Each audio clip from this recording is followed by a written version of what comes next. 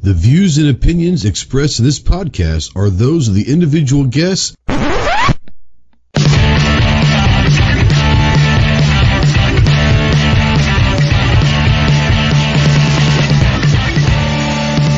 If you're a sensitive snowflake that may get easily offended, then turn this off immediately. If you want to hear the real truth about the gun culture, then stick around. This is the Armed Citizen Podcast.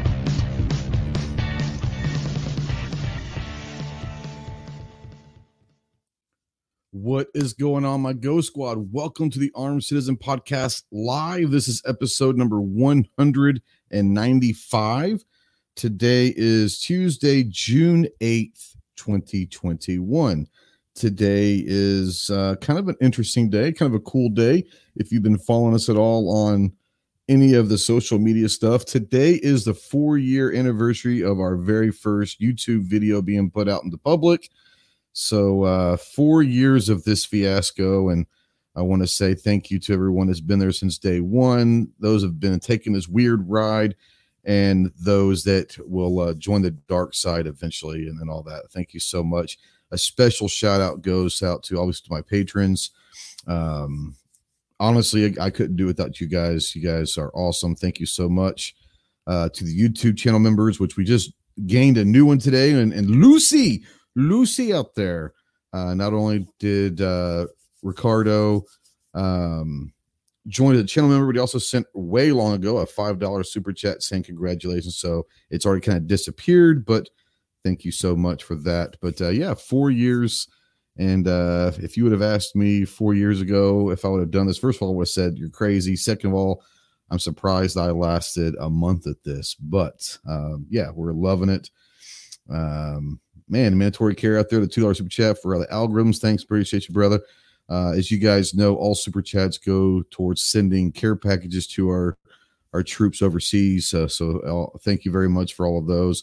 Not asking for super chats by any means, but if you do, they go towards care packages we send overseas to our guys and gals in uniform downrange. So I appreciate you very, very much. If you are live in the chat, then welcome to the dark side. And we don't know that you're out there unless you do say something. And so if you're out there throughout the show, you have a comment, a question that you want to be seen or talked about or answered, if it's relative to the conversation we're having, go ahead and tag myself or any of the people on the panel, or you could do a super chat, and obviously we will make sure that all super chats are read and seen and all that. But just tag one of us and we'll get to them. If you want to call in, yes, you can call in or text into the show on the Ghost Tactical Hotline presented by our good friends over at Sportsman's Guide. That phone number is 530-364-4678. If you are a veteran, really anybody, but especially if you're a veteran and you're in that hole, in that dark space, and you can't find the light, and hell, you're questioning if there is a light out there anymore, feel free to call me, text me, email me 24/7. I cannot give you medical advice, but I sure as hell can probably give you at least be a decent ear to talk to and talk you through some stuff. But yeah, if you are looking for someone that can get you towards medical advice or can help in a medical way and all that, please remember two things. One, you're not alone. You've got a lot of brothers and sisters out there that are willing to help. And two, the world is a much better place with you in it. So if you're out there and you need some help, please contact the Veteran Crisis Hotline at 1-800-273-8255. Once again, 1-800-273-8255, the Veteran Crisis Hotline. As always, we're spotlighting the United States Marine Corps. So if you want to find out more information on what it takes to earn the title United States Marine, check out the website marines.com. And as always, we're a proud member of the Self-Defense Radio Network. It is a great group of people that do podcasts and all of that, to where it's pro-gun, pro-2A, pro-freedom, all in one area. So if you're interested in that stuff and you're looking for some great podcasts, you probably know all these podcasts that are over there, but they've got them in one central location. Check out selfdefenseradio.net. So I want to first start out, and our good friend out there, Rod Gates, says, "What's up, Ghost?" Had about an hour-long conversation with Rod today. I miss conversations with Rod. It's been a couple of years since Clover. We were down there. It's been a couple years, hasn't it, that we've seen Rod and Shelly, because they didn't make it up to last year, you know? Yeah, it will be this summer. Yeah. Yeah, so it's crazy. But I had a great talk with Rod, just kind of catching up. Nothing in particular, just kind of catching up and saying hey. And obviously they're up in Idaho now and all of that. But yeah, it's great talking with you, Rod, and thanks for everything that you do and all of that. Midnight Range out there says, I identify as a $5 super chat. What up, Ghosts? Saw the cool guns the other day. Saw some cool guns. Well, you have a link in your damn email, so if you want to jump on and tell us about the cool guns you saw, you've got to check your email. Just saying. Yeah. So before we kind of dive in here, all this, like I said, I do want to say thank you to some people. This is like I said, this is a 4-year anniversary of YouTube, and none of these people had anything to do with me starting YouTube, but they sure as hell had a lot to do with me staying on YouTube, having confidence, having a built-in kind of it goes well beyond friendship at this point, but a built-in support system. First and foremost is G-Webs. G is a mentor to me, and I think a lot of us would say that he's a mentor to a lot of us out there. The Gun Channels family, and if you don't know what Gun Channels is, Google it. It was around for a long time. Thanks to G-Webs for that. But the Gun Channels crew really gave me a support system, gave a lot of us, including Clover, a support system. Kind of led us through the lobby chats, kind of feel our way through going live and talking with and interacting with other people and all of that. And then the support as well. A big one obviously is Clover. Clover is one of my dearest friends in this world and brought me to Gun Channels. We happened to meet in a live chat on someone else's channel. Ironically, we don't watch that channel anymore. Neither one of us do, but met in a live chat. We were in the chat and start talking, realized we have a lot in common, this, that, and the other. We were about the same size. We started about the same time, and all of that. And then we kind of just grew together. And now, everyone knows that Clover and I are very dear friends. So, Clove, before I bring you in, I do want to say thank you for all the support, all of the times that I've called and had to use your ear to vent. Sometimes I've had to pass ideas off and see what you think. 4 years, bro. I never thought I'd make it this far. My wife even laughed because I never thought you'd make it a couple of months, which is funny. But thanks for everything. And it's kind of awesome that it's me and you tonight. Appreciate you very much, bro. That's so sweet. You're so sweet. Yeah. I will say this. It's been an interesting 4 years, right? Right. We'll just say that, and you can get to some super chats because there's been a couple come in. Yeah, there has. Real quick before G23. Thank you, brother. G23 is another great one out there, and you can go check out his chat.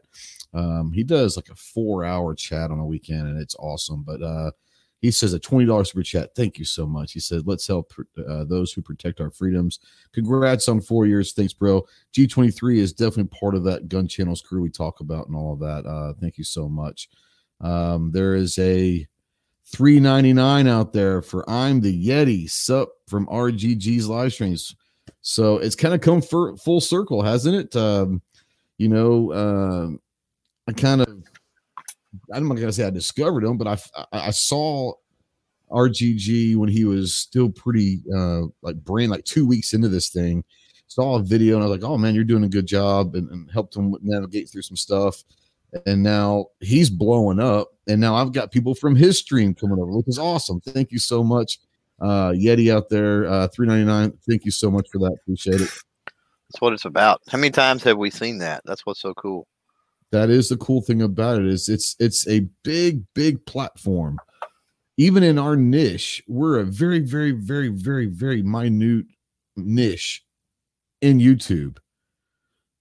But there's a lot of gun tubers, if you want to call them that. And we've gotten to know a bunch of them over the years. There's so many out there that we never even heard of that are doing great content.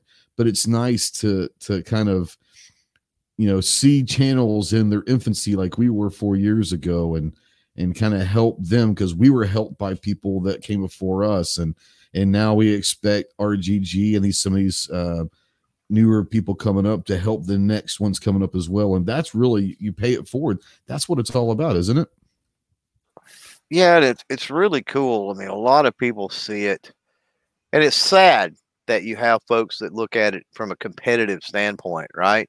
Right. But, you know, I look at you, which you're right. At one time we were pretty close to the same size. Now you're 3 times my size, sub wise, right? You know, you look at the Gun Snob. I seen Snob out there earlier, same way. You look at Sarge, Obnoxious. You know, you look at all of these that were, you know, started out long after we did, a couple years even after we did, you know, and it blown past me. And so, you know, I'm not competitive in that sense, because for me, there's more about your channel than just numbers. It has to do with your connections, with things you're doing behind the scenes. There's just so many different things in different directions you can take a channel. But it's cool to see those from a sub, you know, perspective, right? Because outside looking in with most viewers, that's what they see. Let's be honest. And it's cool to see, you know, watch those channels come up and grow like that. It's awesome. Yeah, so Midnight out there says US 10 minutes free. Yeah, so everything was ready to go. Clover jumps in. He's like, whoa, you sound really weird, and something was going on. So out there, I don't know. I mess around with some stuff. Let me know. Does the audio sound okay to you guys? Do you hear an echo from myself or anything? Because it was really weird. I had to restart some things and really not sure. So let me know out there if you've got if there's any audio issues. Let me know. There's nothing a hell lot I can do about it right now. We'll just have to try to fix it for next week. But if it's okay, so 5 by 5, there you go. Okay, so it sounds like we're doing good. So yeah, maybe I just had I didn't realize it, and it didn't seem to be. It was the same spot it's always been, Clove, but maybe something happened to where the gain, I don't know. No telling. No telling. So like I said, the 4 years is great. We're happy. I'm extremely happy that I've made it this long. I'm thankful for everything and everyone that's kind of come to my life because of the YouTube thing, the people that have been inputted into my life because of YouTube.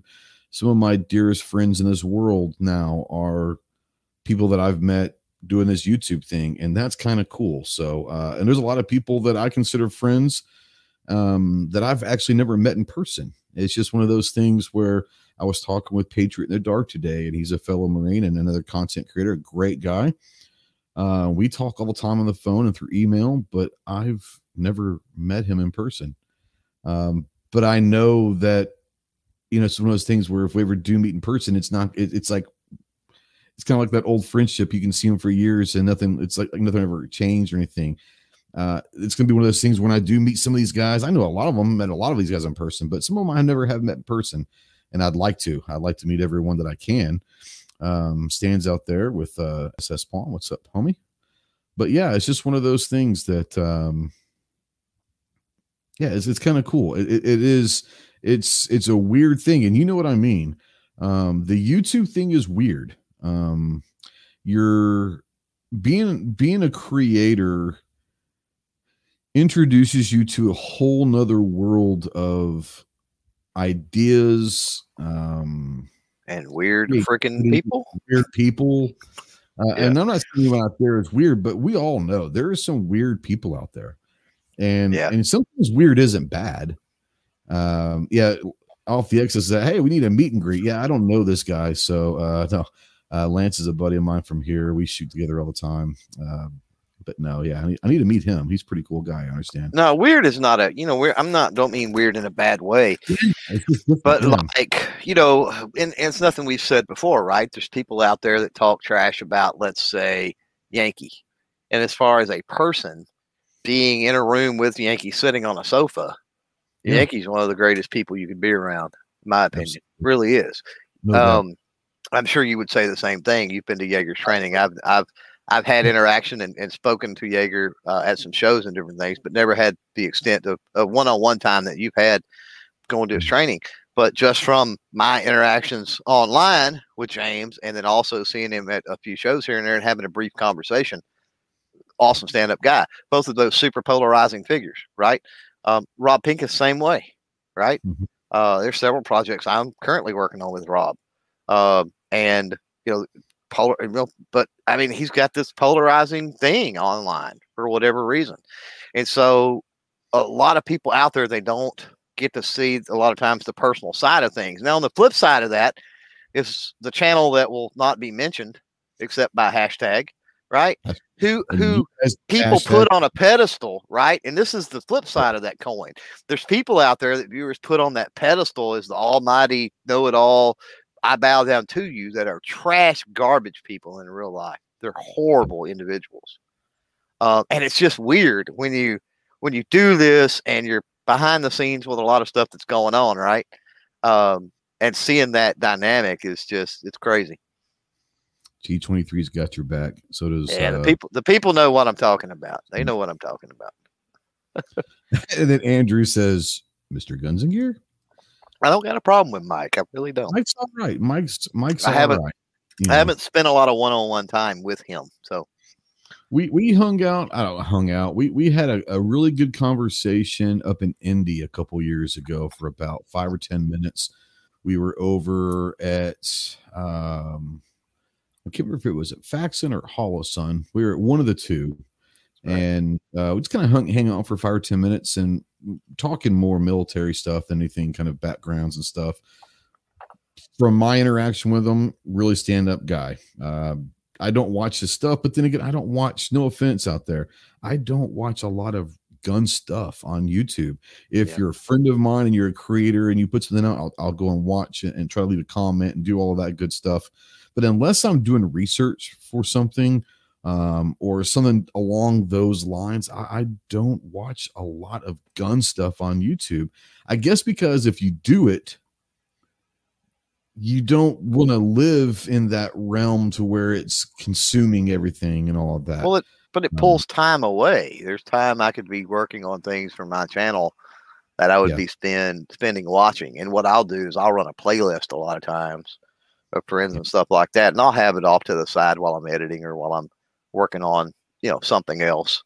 A lot of times I'll do something like that. But as far as genuinely clicking, tuning in and watching something that's firearm related content, it's got to be something I'm interested in. It's like any other video I click on YouTube, right? Like I extend a courtesy to those fellow colleagues and stuff like that by watching and commenting and doing the things you're talking about. But as far as an excited to click on it, I need to watch this for the sake of watching the video, it's got to fall into one of those categories that I'm interested in, right? It's going to have to be a lever action rifle, or it's going to have to be, an old Milsurp, or, something along that lines. Yeah. I watch a lot of entrepreneurial stuff, a lot of music stuff, a lot. I go down a lot of rabbit holes, a lot of comedy stuff, stuff like that. But yeah, I'm all over the spectrum. My feed in YouTube is weird. Let's just say that. Sean White, let's kind of do this one. I like this one. Just not really on topic, but we haven't really started the topic yet, so let's go with this. Sean says, what knife do you guys carry for your EDC? At work, I carry a Benchmade Griptilian, and when I'm not at work, I carry a fixed blade SC Zancudo. I'm probably mispronouncing that, but I go through different knives depending on what I'm wearing. I'll go through a Gerber. I've got a couple of auto blades, several auto blades that I switch back and forth with. I have a foldable karambit that I'll carry quite a bit. I don't have like one particular blade. It really depends on what I'm wearing and all of that stuff. But I've got several. My favorites are probably auto blades. I really do like a really good auto blade. We all picked up quite a few really beautiful, fixed blades knives up at Wanamaker that were really beautiful. But yeah, I don't have like one in particular that that's the go-to one. I've got like 4 or 5, and I have them out there on the table, and kind of I'll just grab one each day. That sounds weird, but depending on what kind of I see one, say, let's carry that today, or that's a little bulky for what I'm wearing or whatever. But about 4 or 5, maybe 6, somewhere in there that I'll kind of rotate. Do you have like a go-to, or do you rotate your EDC knives? I'm not a snob when it comes to knives at all because honestly, I don't know enough to be a snob. Neither do I. Sure. The one that probably I carry most is a Kershaw. What is it called? Kershaw Hot Wire. So I think it's like $10 at Walmart. Yeah. And then I've got a Buck Trekker, which again is, I don't know, maybe $15, $20 at Walmart. I've got a knockoff SOG, total complete Chinese knockoff, but it's like a stiletto blade. Love it. I will say I'm not a fan of OTFs at all. Okay. OTFs are cool. Don't get me wrong. The problem I have with OTFs is the aesthetic look. I don't like the handle versus the blade design and the proportions of all that. It's just something's just off with that. And I'm sure it has to be that way because of all the mechanism that makes them work. But, and again, they're cool, but they're not for me. I don't like them. Yeah. Bawoosh is in the house. Weird people. What's up, homie? Hello. What's going on, guys? Not much. So you saw some cool guns this past weekend, huh? What happened? I did see some cool guns. Yeah, we went up to Reading to an air museum, and they were having their World War II weekend. And so they had a whole bunch of encampments set up, like reenactors, World War II reenactors. And there were some cool guns, man, all the way up to some 37 millimeter cannons and tanks and Jeeps with 50 cal, 30 cal Brownings on them, and all sorts of fun stuff, man. It was neat. If you go over to my Instagram, there's a cool post. Are you on Instagram? I didn't know that. Yeah, I heard of it one time. They're probably going to ban me soon. So. Yeah, you along with everybody else, aren't they? They're out to ban all of us. Yeah. It's kind of cool. World War II is kind of like it's not necessarily a World War II museum, but they like a World War II like day or weekend. Is that what you're saying? Yep, it's there all the time as an air museum. It's the Mid-Atlantic Air Museum, and then once a year they do World War II weekend, and they bring in a whole bunch of bring that stuff in. Okay, that's what I was wanting to know. That stuff is there all the time. It's just brought in. I think I've never been there, so I'm not sure how many of the planes are there all the time, but they brought in. I have a feeling they probably brought in some planes and all the heavy equipment, and then all the reenactors come. A lot of the one guy we talked to said that he does. They do like one or two a month throughout the year, even during the winter, and they bring all their own stuff. They sleep there. They sleep outside in the tents, most of them, and it's pretty awesome, man. It's really cool if you get a chance to go. That is pretty cool, and obviously. I'm assuming it had to do with Sunday being June 6th, which was D-Day. June 6, 1944 was the invasion of Omaha Beach in Normandy. Multiple beaches, I guess, in Normandy, but Omaha was the kind of the famous one. But that was the anniversary of D-Day. So I'm assuming that was probably why they had that, I guess, or is it just random that they just happened to fall on that date? I think they tie it in. I think they tie it into that, and they do. They have live music, and they do. It's kind of neat. It's kind of reminiscent of like what you would imagine like a USO show would be back in the day. A lot of the women dress up, like pinup girls, and the guys wear their uniforms, and they have a big dance every night with live music. It's really neat. It really kind of sucks you in, when you're walking around and everybody, a bunch of people around you are dressed in period costumes, kind of, if you want to call it that. The guys that are the reenactors are really super into it. They know a lot of information about, what their little section is about. We first, we made a beeline over to the 1st Marine Division guys and talked to them for a while. Your connection with your grandfather, that'd be kind of cool. Yeah. And they were set up as, as if they were going to Guadalcanal with the different, they had a bunch of different guns there. The guys are really knowledgeable and cool. They're very open. They want you to ask questions. They want to talk to you. It's really fun, man. It's very interactive. And I just, if anybody's, into that kind of thing, it's really cool. And that's in Reading, Pennsylvania. Yep. It's at the Reading Airfield. I guess it's called the Reading Airfield or Reading Airfield. It's the Mid-Atlantic Air Museum. It's where they have that all year round. Yeah. So Weston wants to know, were you one of the pinups? Yeah. Oh, yeah.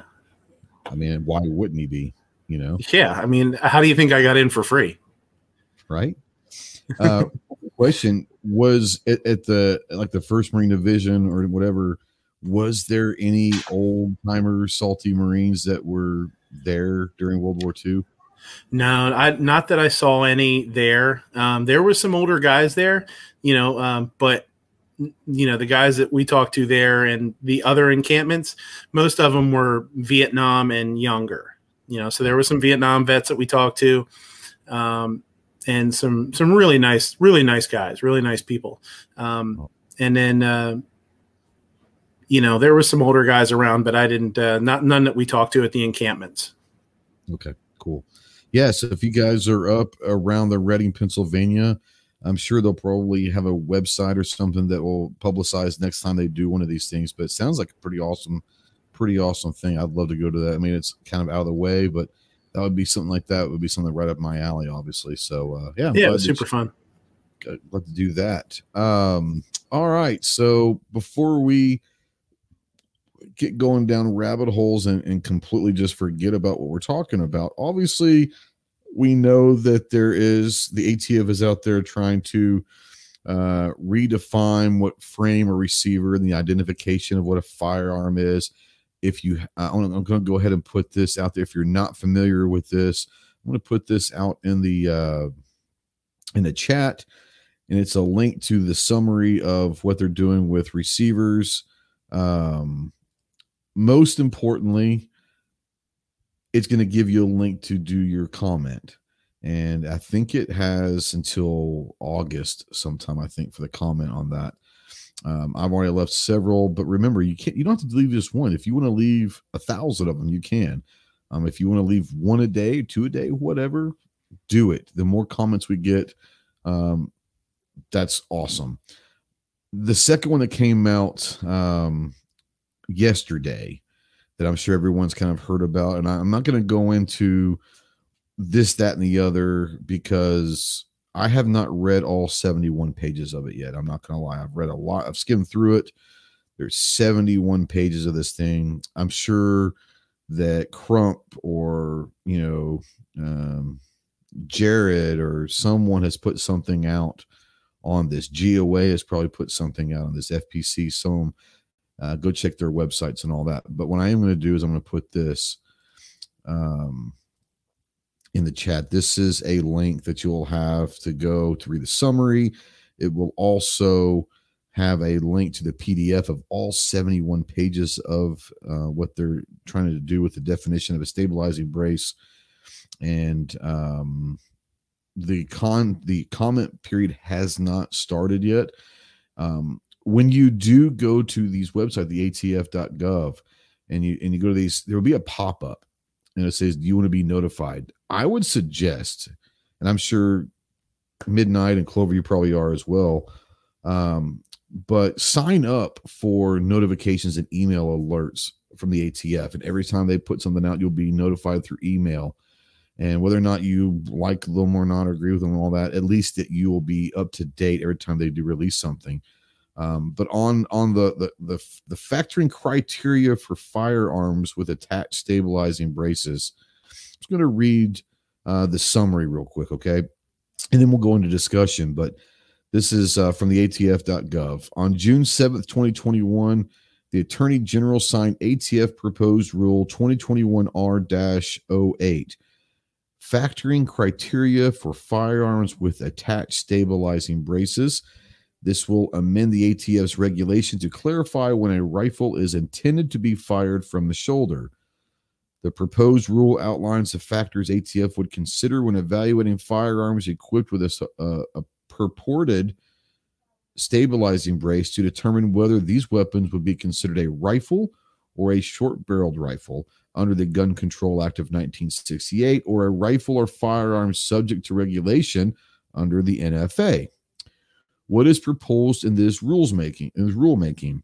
The proposed rule, would, 1, amend the definition of a rifle in 27 CFR, blah, blah, blah, respectively, by adding a sentence at the end of each definition to clarify the term rifle includes any weapon with a rifled barrel equipped with an attached stabilizing brace that has objective design features and characteristics that indicate that the firearm is designed to be fired from the shoulder. Part 2, set forth in a worksheet factoring criteria for rifled barrel weapons with accessories commonly referred to as stabilizing braces. ATF worksheet 4999 to aid the firearms industry and public in understanding the criteria the ATF considers when evaluating firearm samples that are submitted with an attached stabilizing brace or similar component accessory. This proposed rule would not affect stabilizing braces that are objectively designed and intended as stabilizing brace for use by individuals with disabilities and not for shouldering the weapon as a rifle. Such stabilizing braces are designed to conform to the arm and not as a buttstock. Goes on, it says, ATF is receiving comments on the proposed rule for 90 days starting the date the proposed rule is posted in the Federal Register, which it has not been yet. We will update this section when the proposed rule is published in the Federal Register. You may submit comments, blah, blah, blah, blah. Then it says here, if you commented in 2020. Now, this is interesting where it gets. I don't know if you guys have read this or not, but it says, this proposed rule is a separate action from the notice on the objective factors for classifying weapons with stabilizing braces published on December 18th, 2020, and withdrawn on December 31st, 2020. No comments received under the withdrawn notice were considered for this proposed rule, and no comments received pursuant to that notice will be considered as part of this proposed rule. Commenters will need to submit new comments in connection with the proposed rule. So if you guys remember, we basically went nuts on the comment section on the braces there right before Christmas, and New Year's Eve, they said, we're withdrawing this.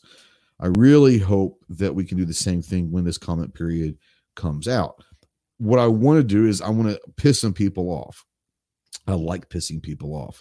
And I want to bring in Midnight and Clover. I want to bring in Midnight real quick and say, not saying that any of us agree with this or like this in any way, but are you surprised that they resubmitted this, or they're going to open up? They withdrew it back in December. Are you surprised, Midnight, that they've come back again and seemingly doing it again? I am 0% surprised. And I think, one of the things, I watched a couple of videos on it, and they really have a ton of stuff in this bill, it seems like. And I know the first one that was submitted, last year or whatever, where not everybody, but, a lot of us wrote in. One of the big things was how vague some of their wording was, and how are you going to do this, and how are you going to clarify that? Like, this doesn't even make sense. It seems like they packed this thing full of all sorts of wording to just try and cover anything and everything they can, whether it makes sense or not. From the whether the brace wraps around your arm or it doesn't, they mentioned the CAC brace by name, the amount of material at the end of the brace, how much the gun weighs. They're talking about the way the sights are used, all sorts of stuff. And I think they're doing their damnedest to just put as much stuff into this and just shut everybody up, and just to not let anybody have any kind of rebuttal. And it's pretty worrisome. I mean, I don't know what's going to happen, obviously, in the future, but I know, looking at it and seeing some of the stuff that they have in there, I was really surprised. It's almost like, this sounds, this sounds bad, but I feel like they almost took the last period where we could write in, took all the stuff that that people said, this is vague and that's vague, and how could you do this? And they tried to fix it.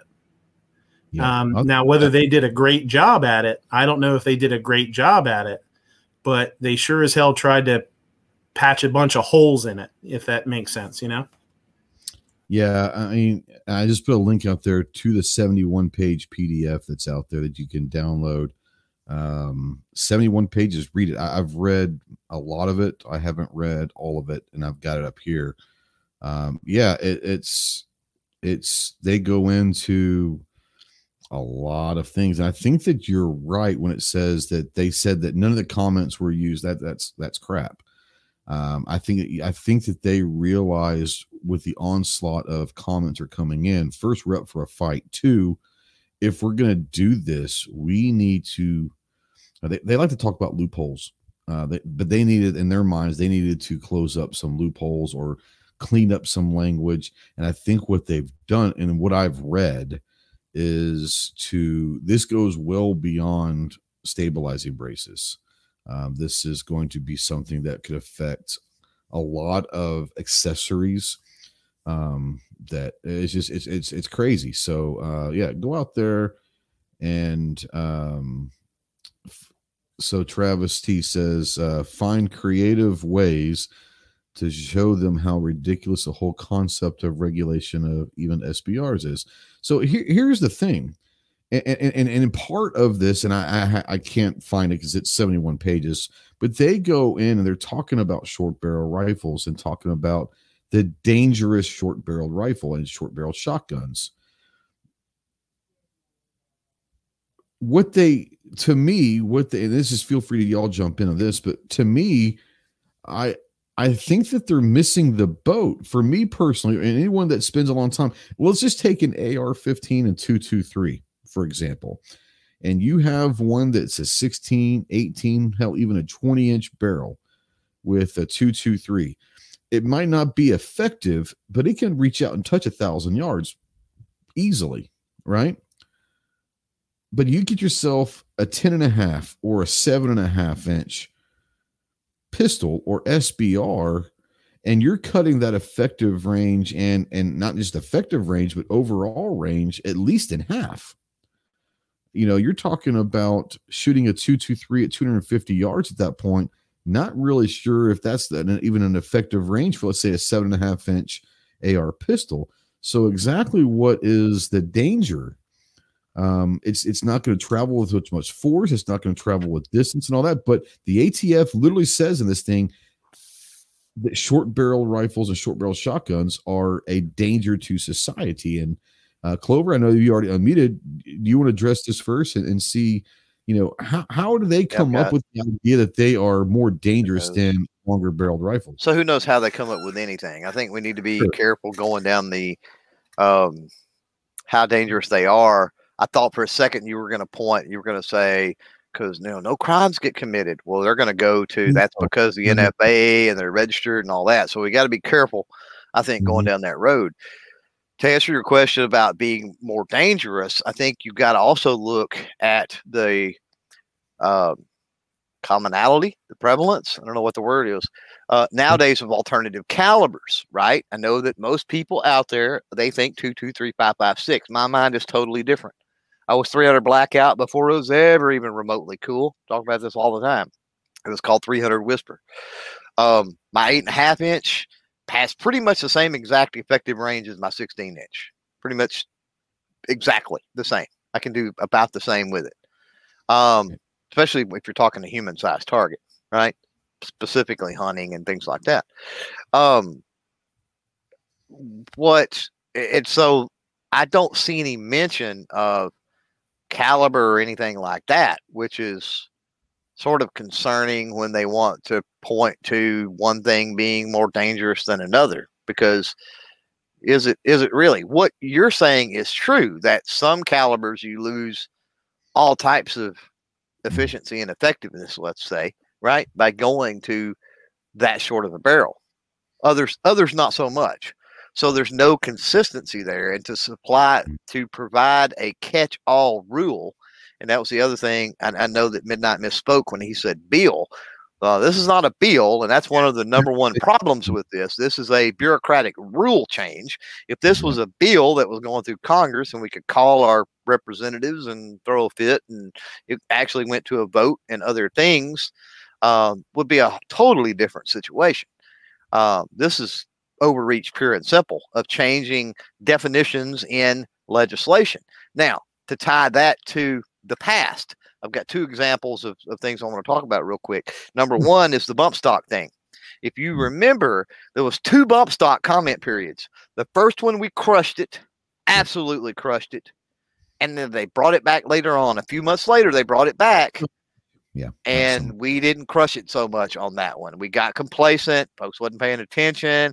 They wear us down and wear us out with these comment periods. So we have to be super active and get the word out and continue the fight, unfortunately.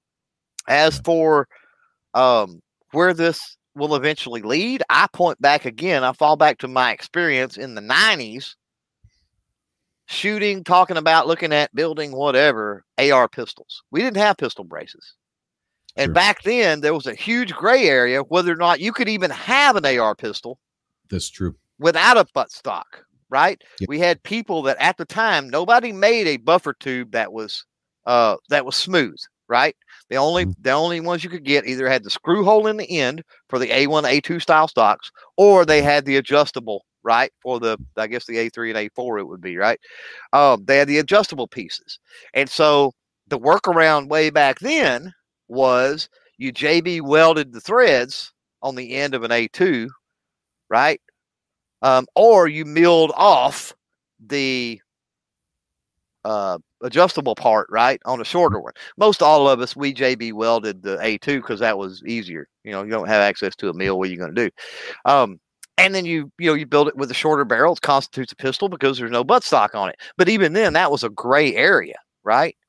But even then as well, you can still shoulder that thing. You can still shoulder it from a buffer tube. It's not the most comfortable thing in the world, but you can shoulder it.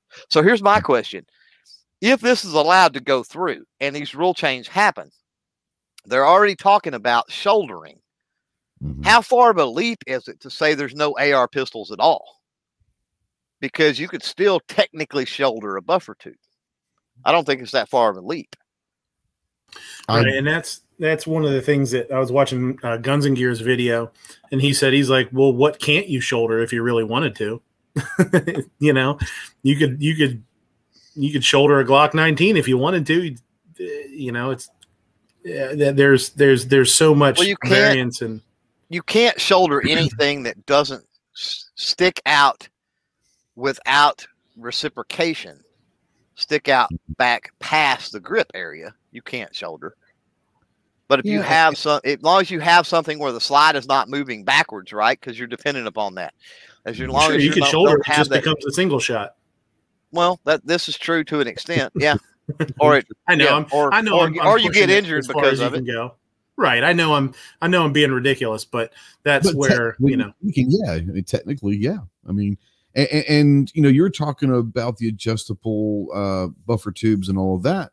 And, you know, now we have adjustable buffer tubes for pistol braces. Now there's going into length of pull and how many clicks can be in that and all of that. The interesting thing to me is you're asking about, will there be pistols? And the answer to that, in my opinion, is I think there will be. I think that there will have to be, because I think that they could be sued very, very easily by the Disabilities Act. So if they took the AR pistol and stabilizing braces altogether out, I think that that's a big lawsuit, and I think that the Supreme Court would bull that down because of the Disabilities Act. I'm just saying. So you solved that. Go ahead. I'll let you finish. Well, I was going to say you solved that just by a 4-inch, 6-inch Velcro strap on a buffer tube. You don't have to have the rubbery piece on the end to strap that to your arm. You don't have to. I understand that. And I think that that's where the whole thing is, shouldering versus a stabilizing brace. I think that they're truly just trying to get away from shouldering because, and this is where this whole conversation was going to start out with. Feel free to both of y'all to jump in. Whether or not we agree with this, I think that if you think in a logical way, we all knew that this was 10 years in the making at least. We all knew, whether we want to admit it or not, that stabilizing braces were being looked at by the ATF as a get around for an SBR. Yeah, that was my point. I think it's money. I think they're missing out on a lot of $200 tax stamps. That Honestly, was where it comes from. Yeah, that was my point in bringing up, in the 90s and having conversations about this same issue, minus the brace, talking about AR pistols, right? In the 90s, is that when braces hit the market, the first thing, because I had been through all of that, the first thing that I thought was, well, this is not going to fly. This is going to go over like a turd in a punch bowl. And I was honestly surprised when the ATF made the determinations that they made in the past. I was surprised. Now, I don't agree with anything that they're doing or anything. I'm not saying I am. I'm just saying that with the consistency up until the point the braces came out, I can't believe that they did it in the first place. Yeah. Go ahead, Trev. Sorry, man. You're talking about the Disabilities Act. That's actually one of my biggest concerns with this is that they just, rub their hands together and say, okay, well, anything under 16 inches is an SBR. You can have it if you're disabled with a brace on it, or you could have it as a pistol with a brace on it, but you have to have a doctor's, a waiver from your doctor or something. And without that, you can't have it. That's where I think this is going. Well, that's interesting. Kind of like miracle marijuana. Huh? Yeah. I think exactly. That's a possibility. I think you're right. Like if you're disabled, you get your doctor to say that. You get a note from your doctor, basically, and if not, it's an SBR or you can't have it. That's what I worry about. Yeah. Not saying that any of us agree with that, but that is a very logical thought process where that could very well happen. I do agree. Booger Dog says that in his opinion, it's I don't want to gender guess and assume, but I'm assuming that Booger Dog would be a male. So I'm going to call you that. In my opinion, it's concealability that they have an issue with. Paranoia will destroy you. I think that the concealability. That's the issue they had way back when. Yeah, I think that's obviously something that's in the back of their mind. And I was going to say the same thing. I think over the years they've moved past that, the concealability. I think that honestly, this is just me, and I might be completely way off base. For me, I think that they're trying to do this to generate the $200 tax stamp. Not that there's going to be a lot of money change hands. I think that people will do one of two things. They're either going to ignore it. But here's my question to you is and Travis, have you read all 71 pages, or Clover, have you read all 71 pages or most of it yet?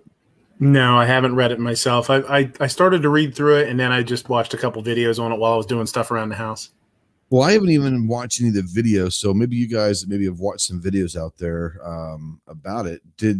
If you guys remember back in December when this came out, there was that notion that said if they decided to go ahead and make this an NFA regulated item, that they were going to basically, instead of grandfathering in pistol braces, that they would go ahead and give free tax stamps to convert those to SBR NFA items.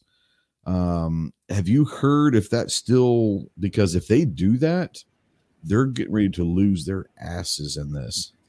No, I didn't hear anything about that. I didn't hear anybody mention that. And that was actually one of my questions too. I don't want an SBR. I mean, I've said that before. I want an AR pistol. I don't want an SBR for specific reasons, but sure. No, I haven't heard anything about that. I didn't know. Clover, have you heard anything about the initial I have spot read through it. Sure. Yeah. And I haven't listened to a whole lot on other videos or anything like that, but I too did not catch, and that's one of the things I specifically was kind of scrolling through there looking for, and I didn't see any reference to it, which bothers me. Right? I mean, if they're going to do it, if they get away with it, what do you do? And that gets into the enforcement side of things, right? It's like, how in the world do they plan on enforcing this, especially if they give no recourse? Yeah, they're going to have to either grandfather them in, which means that there's getting ready to be a huge rush on AR pistols, especially braces, or they're going to have to do something because there is an enormous amount that they're going to make. And I'm just throwing numbers out. These are not factual numbers, but they're getting ready to make possibly 1 million people felons overnight if they don't do something. Well, you know, it's somebody out there in the comments. I don't know who it was, but they were talking about the little conversion kits like the Roni, Macaroni. Sure. Here's the thing: all of those, right? The not the Shockwave itself, but the stock adapter kit with a brace that goes on the Shockwave. Anything that has a brace, including those kits, are gone. Yeah, they're talking in here about the fin types, which are the blades, and all of that. I'm trying to find anything,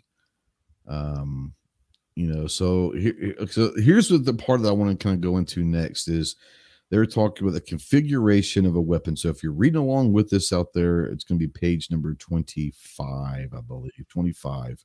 And it says configuration of weapon. It says this section will be used to evaluate the entire weapon, including how the stabilizing brace is mounted to the firearm, as well as the effectiveness of the brace in single hand firing as opposed to firing from the shoulder. So once again, we're talking about, they start this out by shouldering, and now they're going in. They even mentioned earlier about having, you're not allowed to have a vertical grip on a pistol, but you can have an angled forward grip. They're talking about the accessories that if you have an angled forward grip, then it's no longer a pistol because it now needs two hands to shoot. Well, what is it? Does it bother you that it's being shouldered, or does it bother you more that you're shooting it with two hands? And that gets dangerous, right? Exactly. It's because any pistol can be shot with two hands, or any handgun can be shot with two hands. Right. So, as a Glock 90, if they go with the single hand firing, what happens to every semi-automatic pistol that's out there? Technically, but we can shoot the Wild West, but it's safer to go with two hands. Okay. So here is where they're playing both sides, right? Here's where they're talking out both sides of their mouth, honestly. Sure. And you brought it up, and I don't know that you're even aware of it or other people that's out there. But here's the thing. If you go back and look at the definition of a handgun, right, it is a firearm designed to be fired with one hand, okay? Prior to Jeff Cooper, that's pretty much how all handguns were fired. Sure. Just look at with one hand, right? And he's like, well, why don't you wrap that other hand around? You got a better grip. You got better control. You're able to aim better, follow up, mitigate recoil, all of this other stuff, right? So the definitions, the legislative definitions, right, being used for handgun are old school, right? But they want to apply that to modern things, braces, right? But they don't want to modernize the how it's used, right? They want to use an old definition to then infringe upon us with a modern technology without changing the old definition, which needs to be done in order to apply to the modern technology. Does that make sense? No, it does. Strangely, it does. Now, Travis out there says, I wonder if the offer the free stance will come back for existing. That's what we're talking about is this. I'm going to put it to you this way, and this is going to be an unpopular take. If that's the case, then I'm sending about 15 of them in. Yeah, I'm raping them. Legit. And that's going to be about $3,000 just on my puny little 15 that I'll send in. Yeah. But they're going to cost them $3,000, and I'll make them all SBRs and not give a damn about it if they're going to give it for free. One of those things where if I'm not saying that I'm hoping this happens, what I'm saying is if this goes through, we do the comment period, and they still come out and say this is it, but we're gonna give you a free. I'm sending in 15 of them and say, let's make them all SBRs at this point. I can do whatever the hell I want to with them at this point. Yep. So and I have a small collection compared to other people. Yeah. Some people. Oh, I'm there with you. I hope it doesn't. I don't see how it can once they look into enforcement on all of this. But yeah, I mean, along the same lines, I mean, I already have plenty of NFA stuff. So it ain't no skin off my back. Now, the person out there that doesn't have any NFA stuff, and they don't want to get on that list or whatever, then I feel you. But different strokes for different folks, man. I'm already on there multiple times. What's another 20 at this point if it doesn't cost anything? So they're talking about length of pull here, and this is another one. And they're saying length of pull. We all know what length of pull is. They're saying that adjustable shoulder stocks are commonly available. Patents, advertising material, and other resources make clear that adjustability is meant to facilitate changing the length of pull. Such length of pull measurements are far less relevant when a pistol is involved because a shooter merely requires a device that reaches from the back of the firearm to the forearm. Far less variation exists between shooters in that way. A firearm with a stabilizing brace will accrue more points the further it is positioned rearward, indicating that it is intended for use as a shouldering device. Firearms with stabilizing braces that incorporate a length of pull of less than 10.5 inches will not accrue any points. However, a length of pull that's between 10.5 but under 11.5 inches will accrue 1 point, while 11.5 but under 12.5 will accrue 2 points. 12.5 but under 13 will accrue 3, and length of pull of 13.5 inches or more, 4 points, and is the standard length of pull for rifles, and it is the decisive indicator that the firearm is intended to be fired from the shoulder. So they're going into length of pull. They go into the attachment method, which is the buffer tubes. They're saying that stabilizing braces attached to a standard length AR pistol buffer tube extending 6 to 6.5 inches from the rear of the firearm will not accrue any points.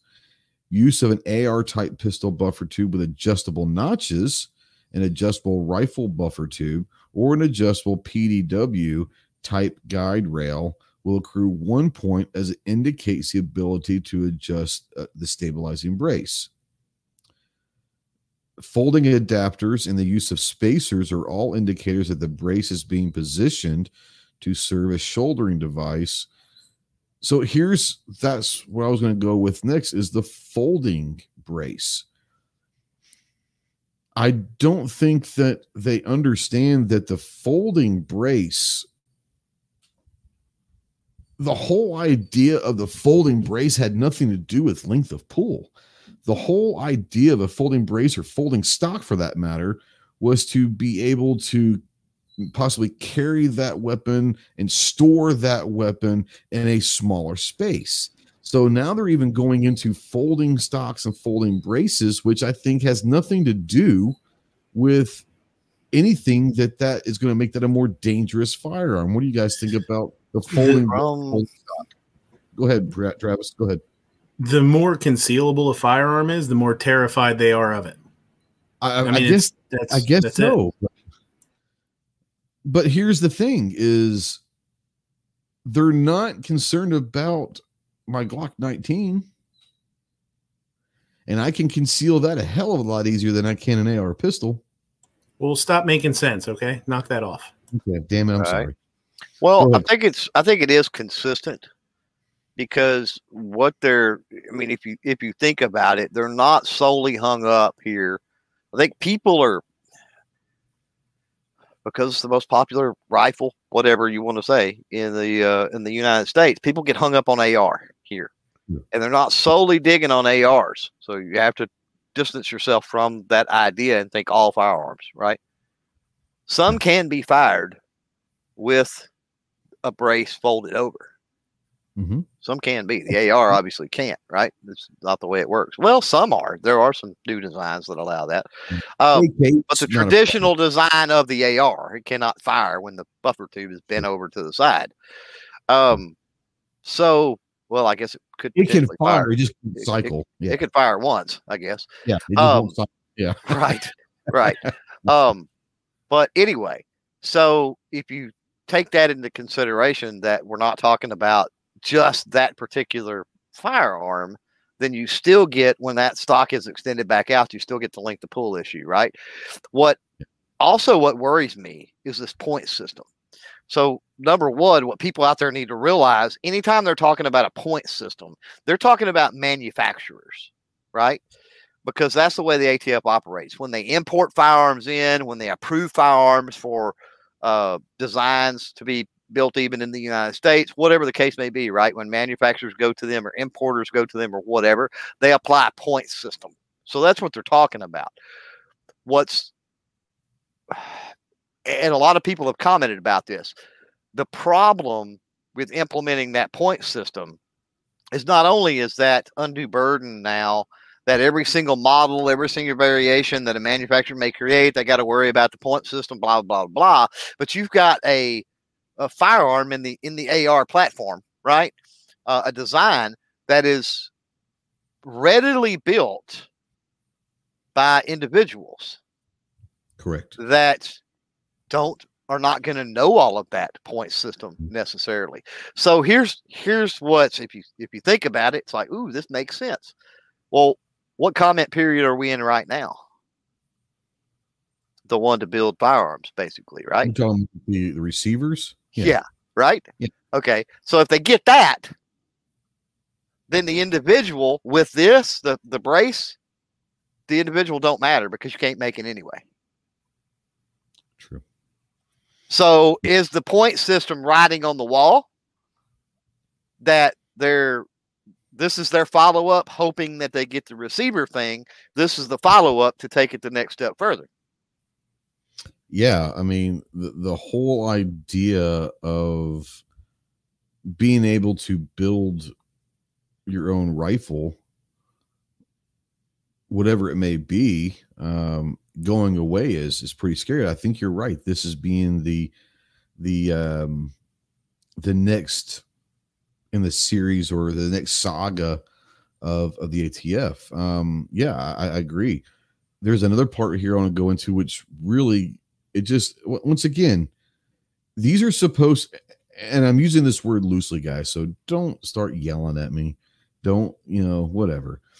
But these are supposed to be the quote unquote experts of firearms. They are literally the Bureau of Alcohol, Tobacco, and Firearms. These are supposed to be the ones that are regulating, or they are ruling, or they are creating definitions, whatever.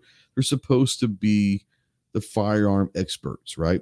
If you go to a federal court case where a firearm is used, the government's probably going to have an agent from the ATF as a witness, as an expert witness. So if they're going to call them experts in the court, then let's say that they're supposed to be experts, right?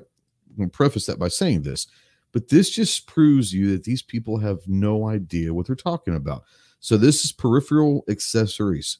The ATF has examined multiple firearms that include peripheral accessories, often added by the end user, that indicate the weapon is not designed and intended to be held and fired by a single hand. Once again, we're coming back to the single hand shooting.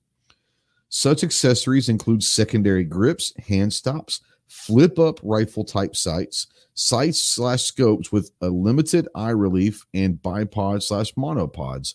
Certain hand stop attachments have been determined to protect a shooter's offhand from being placed in front of the barrel and do not in and of themselves redesign a pistol to be fired with more than one hand. However, the presence of such an attachment is an indication that the weapon may not be intended to be fired with a single hand, but rather intended to be fired from the shoulder. As such, presence of a hand stop will result in 2 points being accrued. Further, the presence of any secondary grip on a weapon with a stabilizing brace accessory changes the classification from a one-handed to a two-handed weapon, thereby disqualifying it from being classified as a braced pistol and resulting in the subject firearm accruing 4 points. Installed sights are also indicators. Sights, including flip-up sights, okay?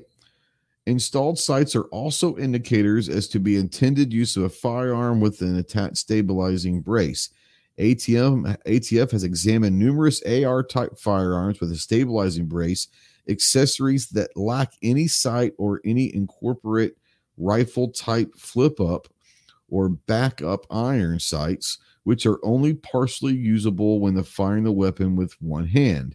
As such, the presence of this type of sight or lack of any sight will accrue 1 point. Further, firearms that incorporate a reflex sight, red dot, in conjunction with the flip to the side magnifier with limited eye relief, distance between the shooter's eye, blah, blah, blah, will accrue 2 points. Finally, any weapon incorporating a sight or scope that possesses an eye relief incompatible with one-handed firing will accrue 4 points, as this is a decisive factor in the stabilizing brace is being utilized as a shouldering device. For example, a sight would be incompatible with one-handed firing if it cannot be seen clearly when held at an arm's length. Thus, showing the weapon must be shouldered in order for the sight to be used. Okay, so number one, define an arm's length, right? And number two, is anybody out there, raise your hand, even though I can't see you out there in the live chat, if you've ever fired a handgun not at arm's length? Because I've shot many a handgun not at arm's length. So I don't understand. I shot from the draw. I've shot them from all sorts of places. Well, whatever. A more quick transition style stance is not at arm's length. All right, you're not fully extended with that. Exactly. If you shoot here, are you exactly at an arm's length? Or right. Is that an arm's length? Exactly. Yeah. That's it gets tricky, don't it? So I don't know. Again, you get back into enforcement. Same thing that going on with the receiver thing. That's comment period now is I don't get how in the world you enforce it. Now, again, I go back to you just talked a lot about the point system. And let's be clear on that. The point system is for manufacturers. When they submit, yes, there's submission to the ATF. So you're going to have some people that are going to make videos, I'm sure, and they're going to tell you that this doesn't matter because when they talk point system, they're specifically talking about manufacturers. But I hate to tell you, if it's illegal for a manufacturer to make it, it's going to be illegal for you to make it. That's so correct. The crap does flow downhill, unfortunately.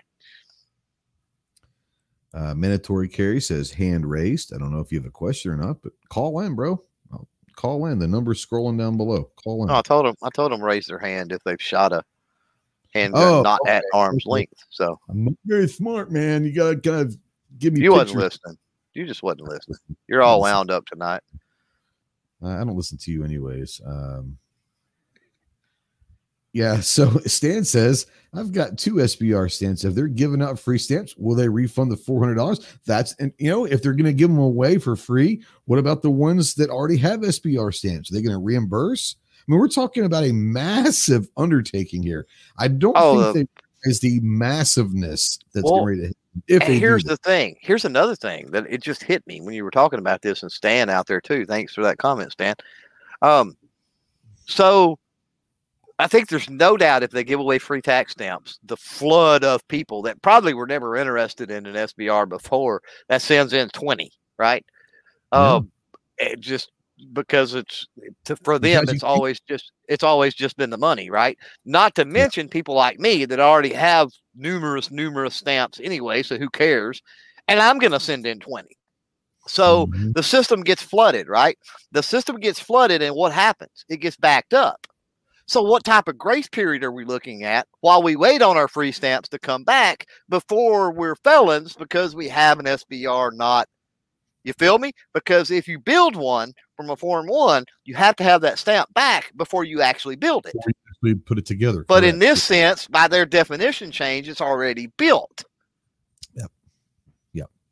Trav, you had an interesting comment in the side chat. You want to bring that up? You're talking about the massiveness of all this, the recalls, not recalls, but you and the SBRs. And if, like Stan said, are they going to pay me for the one I already have that I've already paid in? They may not understand the undertaking or how big that is, but I do know that they don't care. Yeah. They don't care how big of a project it would be. They're just going to do it. And whatever happens, happens. As messy and muddy and clustered up as it could be, they're not going to care. And whoever gets balled up into that they're not going to apologize for it. It's just going to be what it is. They're trying to put the genie back in the bottle with guns like ARs and AKs being legal again, since the assault weapons ban. They've been trying their damnedest to put that genie back in the bottle. This is like step one, I think. HVS is out there. I want to say hi to HVS. You've been commenting out there. You want some C4 and all sorts of stuff. HVS, one of the first people we met on gun channels back 4 years ago. So it's good to see HVS out there. Go check him out. Got some cool stuff. So I love this. Mandatory Carry says, I will absolutely get an arm brace just for this reason, with a 16-inch barrel just for double spite. 16-inch barrel and arm brace. So that's the thing, right? They're not saying that they think that the arm brace is dangerous as long as it's attached to something that's 16 inches, right? If you've got a 16, not that you would go attach a brace to a 16-inch rifle, but they have zero problem with stabilizing braces on a 16-inch barrel. But you get it to 14 and a half, it's not pin and welded to 16. Good God, that's a weapon of war right there. That's a weapon of war. Uh-oh, we just lost Trav. I know people that run pistol braces on 16s, but that's just because they swap uppers. Well, and like I said, I'm not saying, but they have a reason for it. He said he got a drop. He'll stay in the Uber text, though. Thanks for coming in, Trav. Appreciate you, buddy.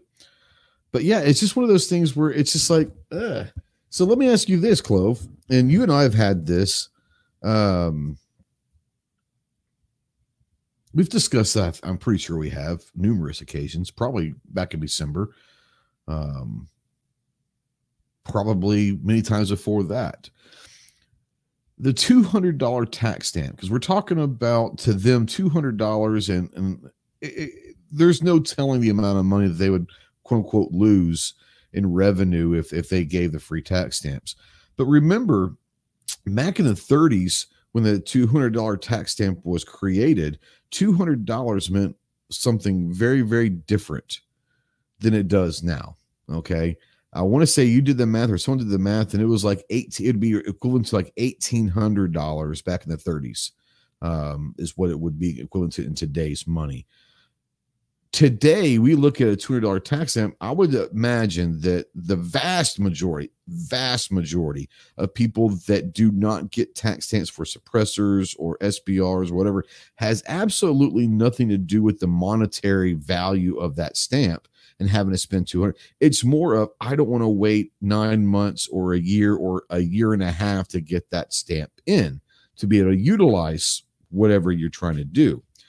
So let me ask you this. Do you see a pathway in the future that the monetary value of a tax stamp ever changes from $200 up to a higher number?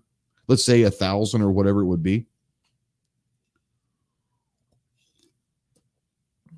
Uh-oh, did we lose Clover too? Nah, I'm muted because I was in the comments. But I've talked for years. If we have to tread really softly on that issue, because they have the power. We talk about them not having the power, right, to do a lot of different things. That's a huge issue. What they're doing now with definitions and all this other stuff, definitions that are already in legislation that's been enacted, that has to go back through the congressional process.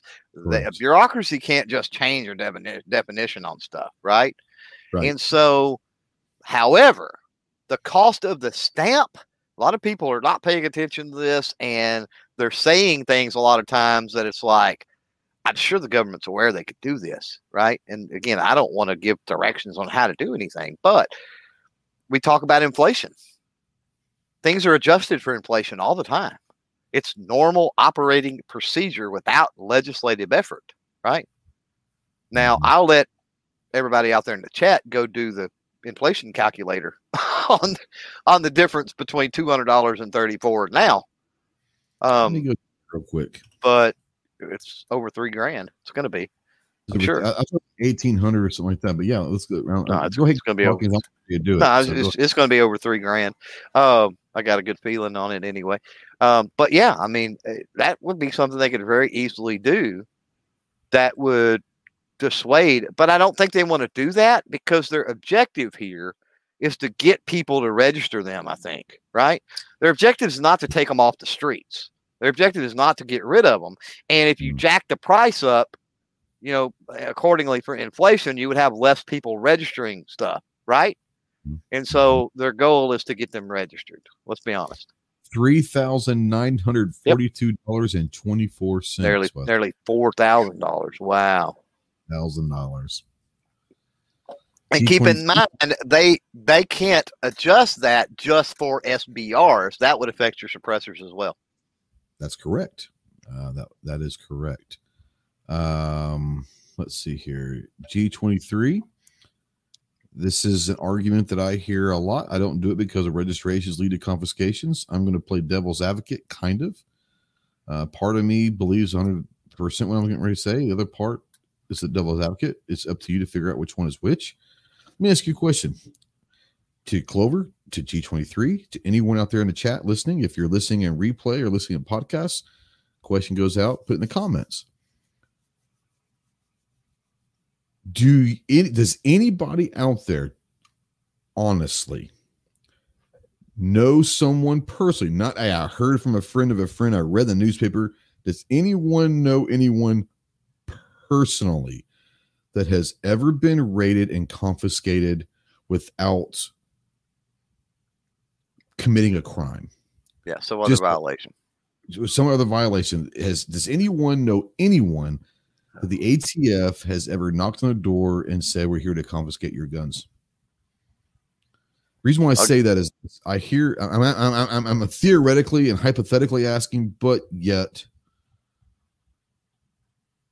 not really. Now, don't get me wrong. I think once we get to a point of, all firearms are on a registry, something like that could another issue. Do we get down that road? But we've had machine guns, we've had SBRs, SBSs, AOWs, and suppressors on a registry for a very, very, very long time. I do know people, because I can't go to jail for this, that have machine guns that aren't registered. Why? Because they were acquired post 86, whatever the case may be, that have never went to jail, that still own them, that take them to the range on a regular basis. Nobody asks if they're registered, if they got the paperwork on them, that blah, blah, blah, blah, blah, right?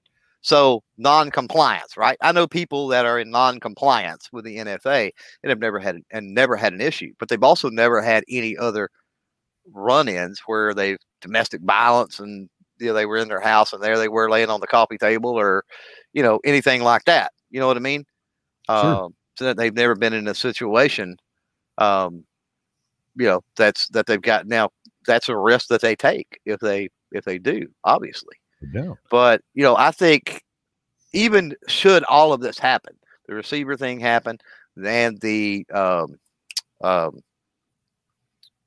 brace thing happen, I still think we're a long, long way from total registration. That being said, they're talking about universal background checks again. Pretty seriously talking about universal background checks again. There's some Republicans that are behind. Yes. And the problem with universal background checks is that absolutely does not work. There is absolutely zero enforcement on that without a registry. So that's the hurdle. If we're worried about a registry, we don't need to be worrying about something that's been around nearly 100 years becoming the registry. We need to worry about when the universal background check, which involves all firearms, doesn't work, because we know it's not going to work, because the problems they're trying to fix are completely fabricated. So when it doesn't work, then they're going to cry, well, it doesn't work because we don't have a registration. So now we push the registration. But even then, once they have the registration, there is still a leap between registration and the logistics behind confiscation. Yep. You're talking about years. You're talking about dramatic shift. We don't look at, we're not going to have State of the Union speeches. We're not going to have, let me back up and say that, while government transparency is not prevalent as it used to be, right? You're talking about you're not going to know what the government's doing, right? At all. Everybody is blacklisted. The news outlets that we all hate, mainstream media, lamestream media, are not allowed anywhere near government. And they pass laws and do things and enforce things. The feds are in your neighborhood. They do it all from a federal level. They bypass state and local law enforcement to enforce things. You're talking about military state style stuff that you're going to see coming. It's not going to be a situation where we have open and free voting and we have all of the perks that we have now. A lot of other things are going to go away, not 2A related, before we ever get even close to a confiscation point. The interesting thing is this, and this is way off topic, but one of the most, and I'm not going to say it's the most because I don't want to make a defining statement about a definite thing, but it's definitely up there among the most dangerous, let's call it dangerous things that's ever happened in our government was the Patriot Act. And if we remember, the Patriot Act was right after 9/11. And at that point, it was guised in, we need to find out who the terrorists are. And everyone was like, hell yeah, let's do this. And no one really took the time to read the Patriot Act. You were talking about the FBI being in neighborhoods and we'll call it surveillance and all of this stuff, whatever. If you ever take the time to go and read the Patriot Act, we just supported something that gives the government free reign to do pretty much whatever the hell they want. It's a very dangerous bill. That has nothing to do that we're talking about tonight. It's just one of those things that popped up when you start talking about the FBI being in neighborhoods and all of that. If you've never read the Patriot Act and you've got a couple hours, go find a copy of it somewhere online. They're out there, and read it and really think about what we just gave the federal government the availability, the power to do. It's scary. I don't believe that there's any way in hell in 2021, 20 years after September 11th, that the Patriot Act would have ever gone through today. It's scary, folks. Just saying. Patriot Act is scary, scary stuff. And we supported and said, the blind eye said, go get those bastards. Yep, whatever you got to do. The reason why I bring that in is when you said that, but two, you're bringing up, we'll really never know what government does. The transparency's gone. The transparency on the Patriot Act was not there. And I think that it changes things. When we're talking about the steps to confiscation, which I agree with you, it's a long way if it ever happens. It's a long way away. That being said, the American people as a whole and in general are naive enough to trust still. They're naive enough to, if something does happen, you know what? Hey, do what you got to do. What if the next time they throw in the next Patriot Act type bill, they throw in a couple clauses about terroristic actions with firearms? You're now, not only can they come back and say, we're going to regulate this, but if you own anything below 16 inches of a rifle, a rifled barrel, or anything in the caliber above 22, you could be put on a terroristic list. That's not so far-fetched to believe that could happen one day. So there's always a lot of craziness, and your point about the validity of your point of transparency in government, and the government will never really know what the government's doing until it's basically too late, is very valid, and that's scary. Very, very, very scary. Mandatory out there says, as a former gun controller in the crowd, I can tell you a total gun ban is going to happen if we see. I understand the sentiment, and I'm going to assume that mandatory carry says it's going to happen if we don't stay vigilant. and stay aware. And that is 100%. I'm not saying it's going to happen if we don't, but we have to stay vigilant. We have to stay aware. We have to keep up what's going on. But ultimately, and this is a question I want to pose to you, Clover. Ultimately, if there comes down to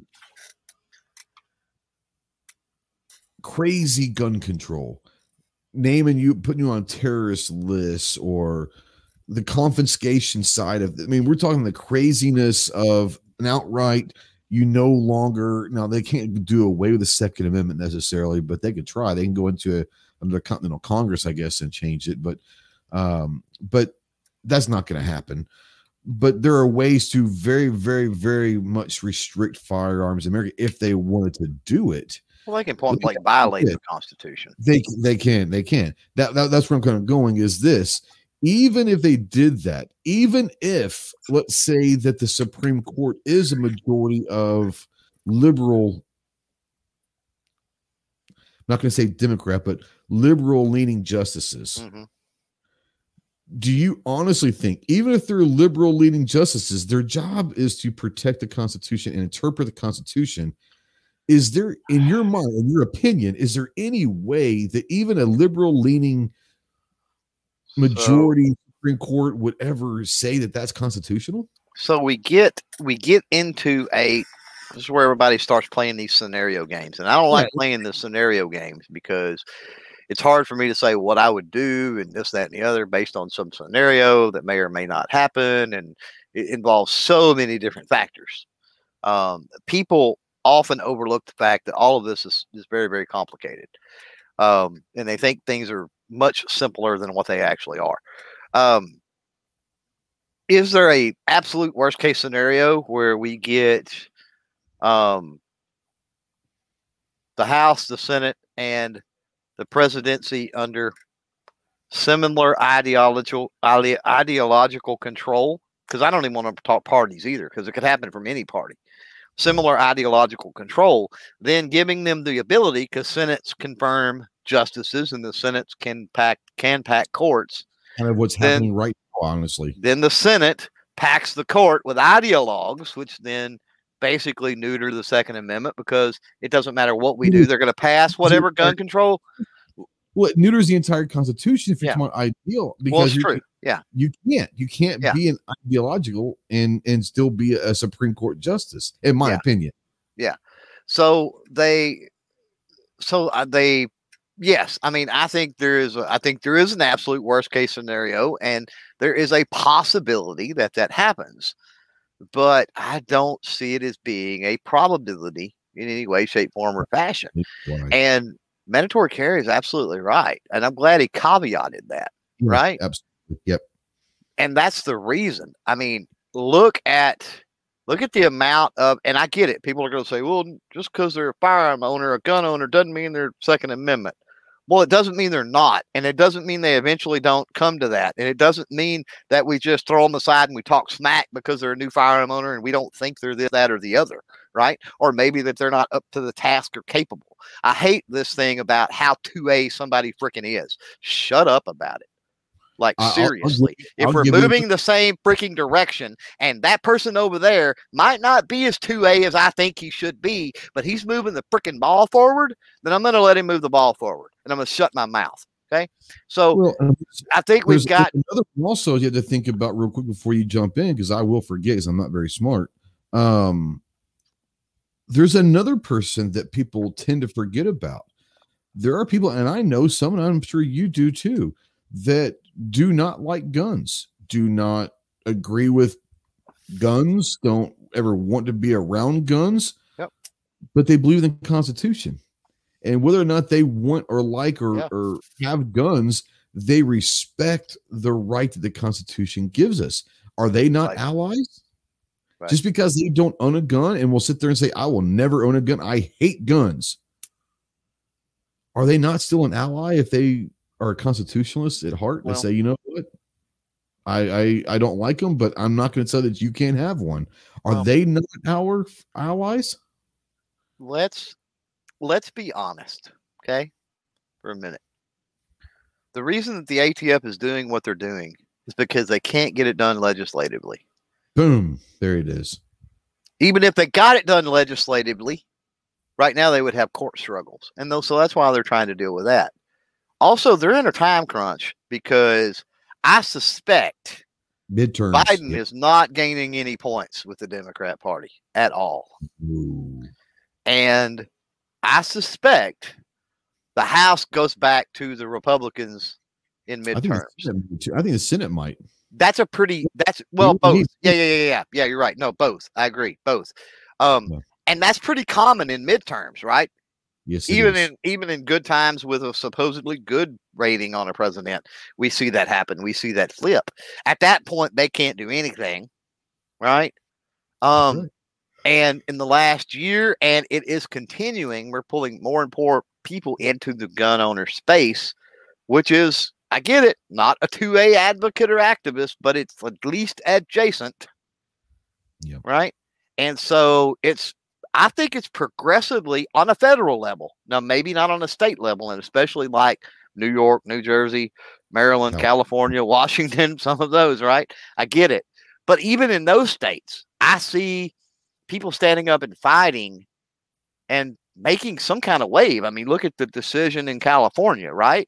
Okay, that may not be, we may not have won a 2A battle there. May not really can count that as a win. Kind of depends on your perspective, but it's making waves. Not the war. Yeah, absolutely. Well, it's making waves for sure, right? In California.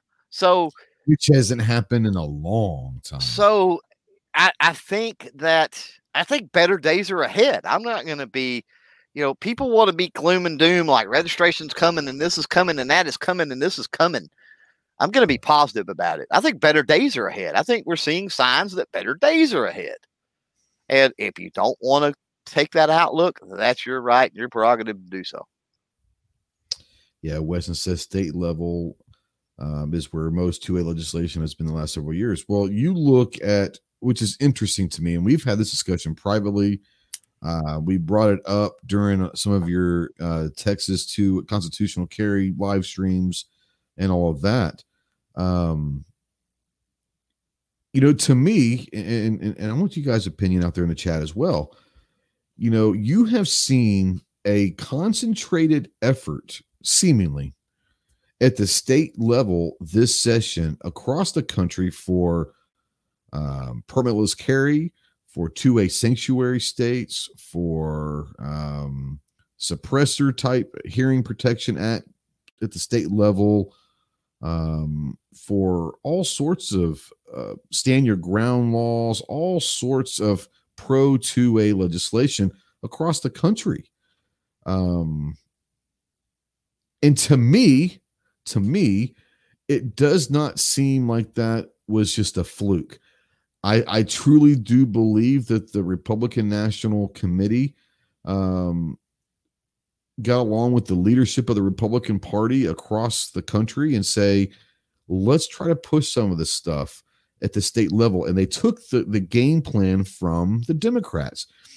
We talked about for years, the Democratic Party, whether we like it or not, guys, they're extremely efficient and they're extremely good at death by 1,000 cuts, not just in 2A stuff, but in politics in general. If they don't feel that they can get the home run ball, or let's use football, because I know that you used football analogies before. They can't get the Hail Mary bomb, but they can get 3-4 yards at a time. 1-2 yards here, 1-2 yards. Next thing you know, it's instead of happening in 10 seconds, it's happened over 11 minutes, but they still got to the end zone. I think the Republicans said it's something that we can utilize. Let's go cut by cut, cut by cut, cut by cut. And for the first time in a long time, it seems to me a concerted effort across the country, at least in the South. I can't say that about up north, but in the South, where I'm more apt to hearing the news about all of that, there has been a concentrated effort, it seems to be pro 2A, a bunch of them. And add these up. Arkansas's passed 4 or 5 really awesome pro 2A stuff this year. Texas not only does constitutional carry, but you've got the suppressor. You've got You've got several things that Texas has done. States all across Oklahoma, all of these, Texas is the 21st state now with constitutional carry. Excuse me. It will be. He's not going to veto it. No, it will be. I agree. Yeah. So, I mean, unless Louisiana beats it. Unless Louisiana beats it too. Well, that's true. Yes, that's true. Yeah, for the number 21 anyway. Not yet. And I've got the shirts and the stickers made. So come on, Abbott. Yeah. So it's just one of those things where I think that that's something that we have taken from the Democratic Party and utilized this year. At least it looks like to me, that we've done really well with. And Weston's right. The state level, the local level, it seriously starts at the local level. Make sure that you're hiring or you're voting in good city councilmen, good mayors, good sheriffs, good JPs, all of those people. That's where you're really going to see state level. You're going to see a lot of change, but even the local level, if you've got a sheriff that is anti-gun and is a prick about it, they can find all sorts of stuff to get you with in a traffic stop or whatever they want to do, just going to and from the range. So it starts, yes, at the state level, but even at the local level, you've got to, we talk about this all the time. I'm preaching to the choir here because most of you guys are doing the same thing, but we have to be vigilant, but we have to start at the local level, not just at the state level, but the local. Remember who you're voting for and make sure you do research on who you're voting for at the sheriff and for city council and for mayor and all of this stuff, because you never know. But yeah, I agree, the state level, but it's been really fun. Regardless if you're from Texas or not. Now I love politics and I love the game and I love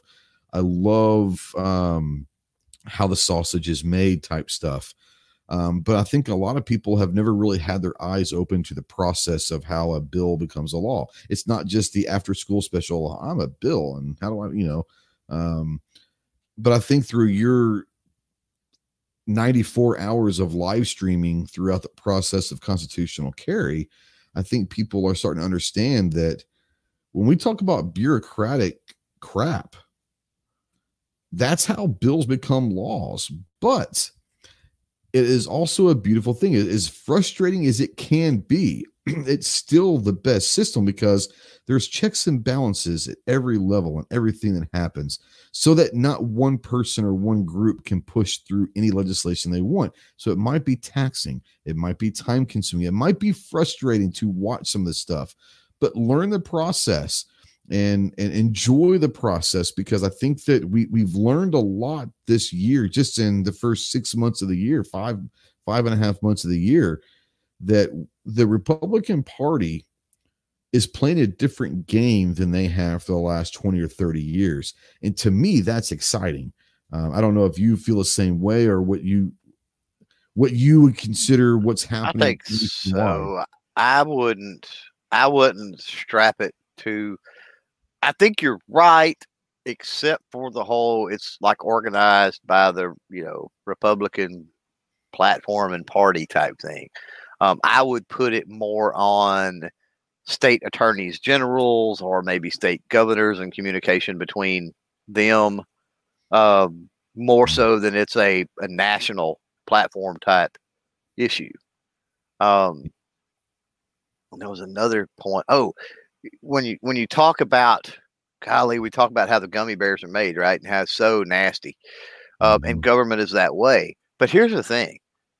Do you really want a government that, let's just use this example because we're going through it, where a bureaucracy is not bound to publish their rule changes and take comments? They can just do it. What if the ATF could just have signed a piece of paper, rewrote some rules, published them, and there it is? And you know what? You hear it on the night in the news that, guess what? The ATF's changed the rules on this, this, and this, and you don't got to freaking say. You can't make a comment. You can't do nothing. You can't voice some concern. Well, you can now, but it's too late. They've already changed the rules. So it's done. Yep. Who cares? It's a done deal. Or a legislative thing to where, they can't filibuster. That's what's scary about the filibuster thing, right? Because that works both ways. Yes, it does. So what you're going to get is if the Democrats have their way and they do decide to get rid of the filibuster, which there's a lot of Democrats totally scared of that tactic, then what happens when they're not in the majority, right? Yeah. So it's a double-edged sword when you're talking about these policies and procedures and rules and things that bind government and keep it in check. And that goes all the way, for every branch. The legislative branch, the executive branch, and the judicial branch all have those policies, procedures, and rules in play for a reason.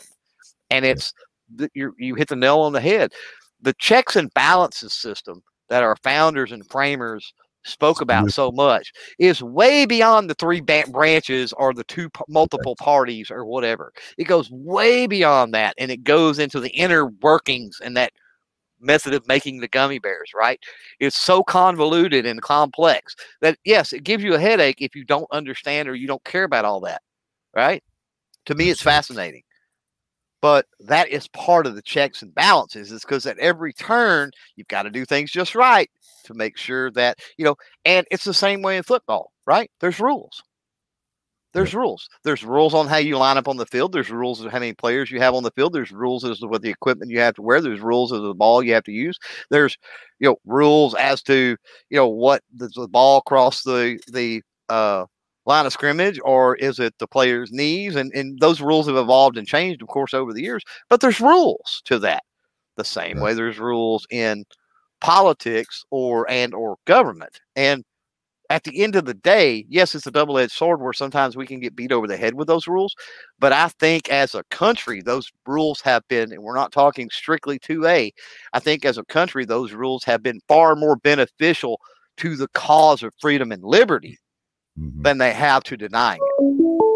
Oh, we got a call. Let's take this call real quick here. Armed Citizen Podcast. Who's this? Hey, Trey, this is Pat Hirsch. How we doing tonight, sir? What is going on, my man? How you doing? Oh, doing pretty good, I wanted to say congratulations on the constitutional carry there down in Texas, Clover, and how everything is stacked up down there so far. I have a sister that lives down there, so she's really happy that she's not going to have to go take some of those tests and stuff. Yeah, I think it's interesting because I know Clover, and I'm the same way. We have constitutional carry here in Arkansas, but I'm still going to always have my permit. I think Clover will do the same thing for multiple reasons. But yeah, I think for a lot of people, constitutional carry is I put it this way. I think for a lot of people, they never thought about carrying until there was constitutional carry because they didn't want to go through the process, whether or not it was the training or whatever, the money, it was the process of getting this license. And I think that there will be more people carrying, but I also think there will be a lot of people that will want to start carrying. And then eventually, maybe a year or 6 months or 3 months down the road, will go ahead and get that license to carry. But I think that the constitutional carry will open up the idea of carrying to a lot more people. Oh, yeah, for sure. Because I'm kind of like you guys.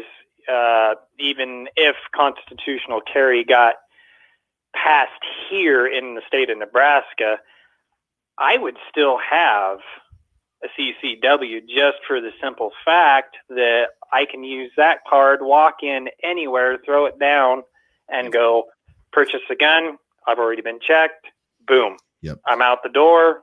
And you know what? I'm great for any other state that will recognize a Nebraska CCW carrying person such as myself. And those are the two main reasons why I will. One, the NICS, but I travel a lot.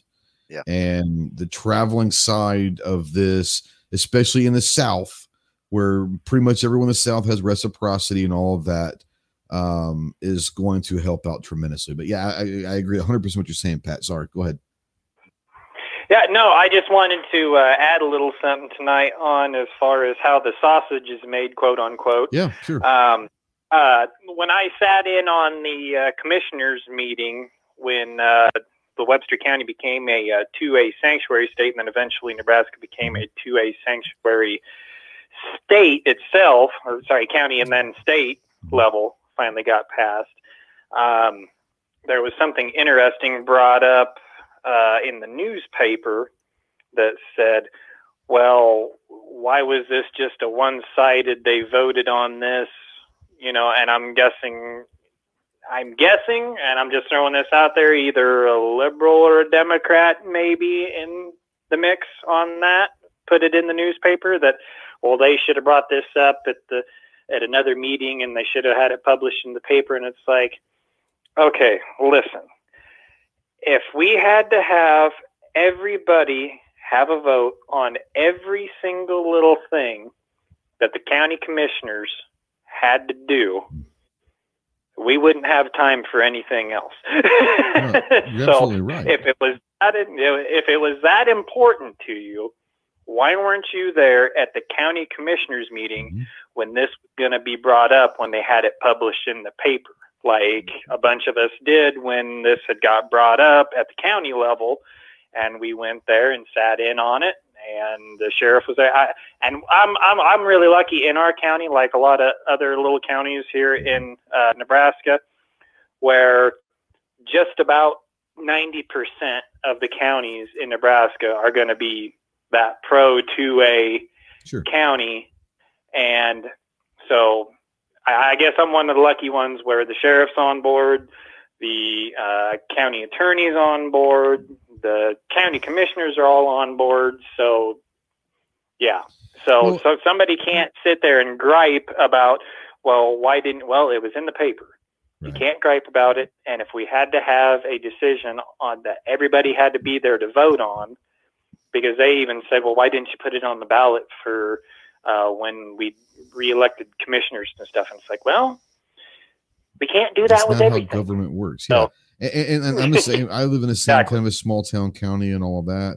And I've been to our county court, or county judges, or whatever you want to call it, just to be the quorum court, whatever.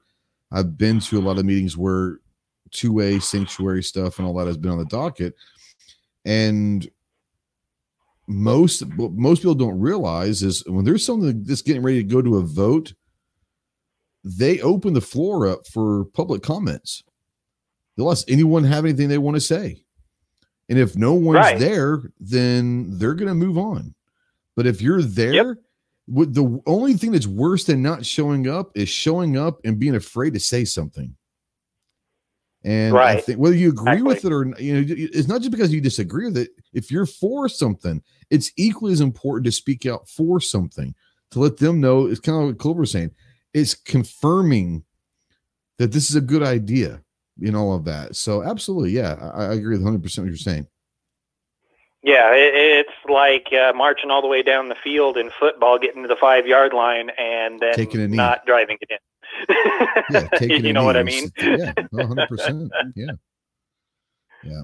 So, but yeah, that was kind of my 2 cents on the commit bats on the as far as how the government stuff works, because it's and then like you were saying earlier, it's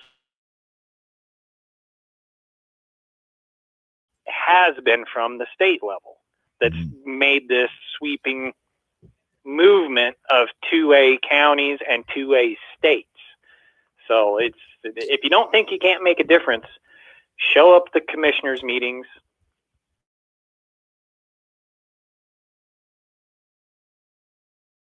And do it from there. Absolutely. So, yeah. So anyway, that was my 2 cents for tonight. So, right on, man. I appreciate the phone call. Yeah. Thanks for having me on tonight. It's been a little while. It's been a minute. It's definitely been a minute, but you're welcome anytime, man. All right. Well, you all have a lovely evening, and I'll be listening in on the chat. Right on, bro. Thanks. All right. Later, Pat. Pat Hirsch. Pat Hirsch, good guy from Nebraska, and he's right. When people start to think that their voice doesn't matter and no one's going to hear it, is when we have issues. If you want to, I want to piggyback on that and say, if you want to really, really, really piss off Clover, right? Make a comment discouraging people. Right. Because I just cannot tolerate that. If you want to be negative and talk negative and whatever, That's fine. That's your right. I said that earlier. Be as negative and as miserable of a person as you possibly want to be. Call it realism, call it whatever, be that way. But if you start encouraging other people to be that way and you start trying to pull hope from other people, I've got no use for you at that point. No doubt. I want to bring up something because this is interesting. Smeggy out there, the Tactical Snowman, our good buddy Smeggy. Smeggy is one of the very first people we met in gun channels as well. That's how it used to be before internet people found out a month. We're talking about the people find out before or after it's too late with rules changes and all that is where it's stemming from. Mm-hmm. He said that's how it used to be before internet people found out a month after it changed. They still had open comments, but no one knew about it. And it was harder because you had to send a letter. That's why the periods are 90 days. That's right. But that being said, the sentiment of the internet has changed a lot of this. Not only being able to comment literally any second of any day in those 90-day period as many times as you want through a keyboard. Right. More importantly, information. We know about these comments now because people are out on the internet saying, hey, yep, I know that 99% of the population don't have the time to continue to surf the ATF and find out what's going on, but I have the time and I'm willing to do it. Here's the information. Here's the link to go comment. And now that link is spread everywhere. We saw what happens in December when people noticed this rule definition of a pistol brace on December 18th. And we still don't know the exact number, but I think it's well over 150,000 comments.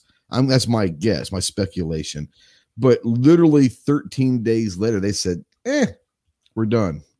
That doesn't happen without the internet. I truly believe that. So as much as people talk about the internet being evil and all of that, the internet, when it comes to communication, has really changed how we're able to not only submit our comments, but actually even find out that the comment period has started or ended or whatever, or in this case, that this definition could come out and there will be a comment period. Now we can be waiting for it and monitoring it and all of that. And that's a great thing. Go ahead. No, I'm glad that Smeggy brought that up because something that I've heard, and I haven't heard it this comment period, but I've certainly heard it in previous, is that, I'm not getting on there. That's another list and blah, blah, blah. And they keep a list and that's that. They'll do this because I'll get on their list and they'll do this or they'll do that. Right. And they think they're naive to think it's just people that are uneducated. And there's nothing wrong with ignorance. I mean, I'm ignorant on a lot of different subjects.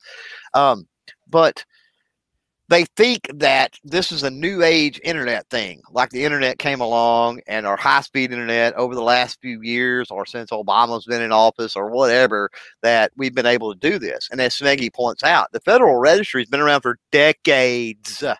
It's nothing new. The way in which we communicate with it is new, but it's not new. And people haven't been pulled into FEMA accounts and tortured over the last several decades for making comments on the Federal Register. You know what I mean?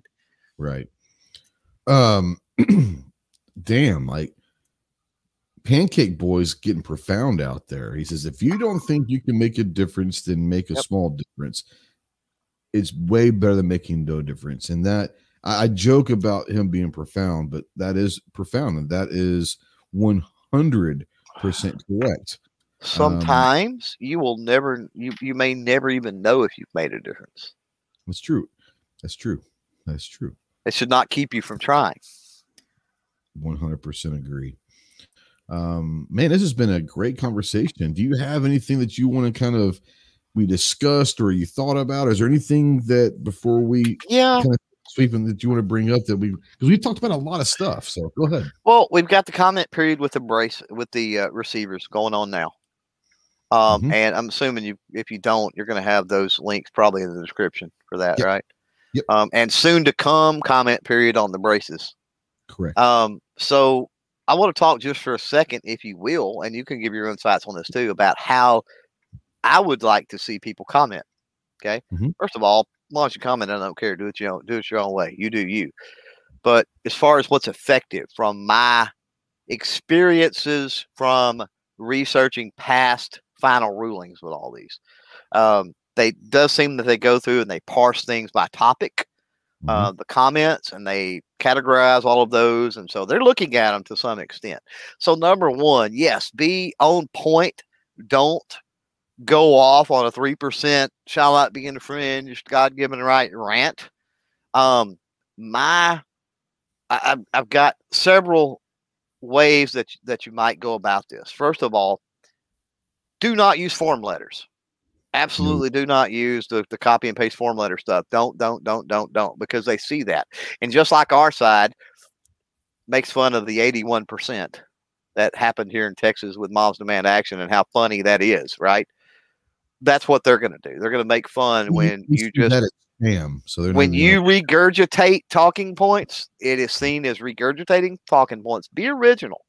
Okay. If you're out there and you've got the ability to get those form letters as a template. Exactly. So my suggestion, I have two, is, and both of them involves making multiple comments. So you want to make your comments, first of all, write the rule change. And I don't remember the number offhand. Definitely reference that. Definitely say you are for or you are against it.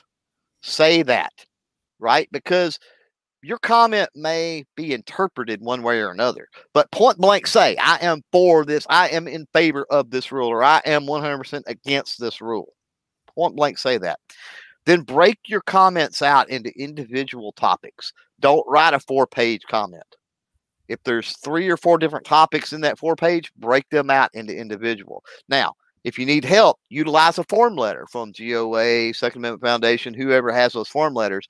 Take those different sections out, reword them, submit each of those as your own comment. Or GWebs has been going live and going through some of the comments. Go to the registry, scroll through some of those comments, and the ones that you think are good, don't copy and paste them, but reword those in your own words and resubmit them. Do that for 10 different comments. If you find 10 different comments and you go like, whoa, these are some awesome points, reword them, repost them, but make sure you reword them. Make sure you put it into your own words and your own thoughts. And that's my suggestion on how to comment effectively on this type of stuff. Yeah. I did put the links out there once again to the stabilizing brace definition change and the firearms with the definition of frame or receiver. That one actually has the link right now to go make a comment. The link for the pistol brace, when there is a comment period, it starts and it is entered into the Federal Register, that will have a link on that to get to the comment section. And I agree 100% what you're saying. I will say this as well. First of all, mandatory carry says, oh, please do say what part of shall not be infringed do you not understand, dummy? Please do exactly that.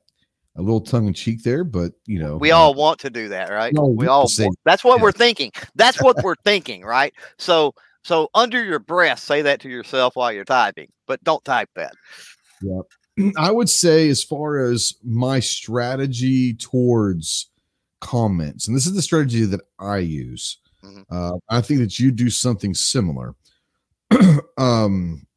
What I would suggest you do, and if you've never done this before, I'm not saying you've never commented, but if you never use a strategy, it actually might help you. It helps me, because when I start typing or writing, my mind's going 11 different directions and it gets all crazy.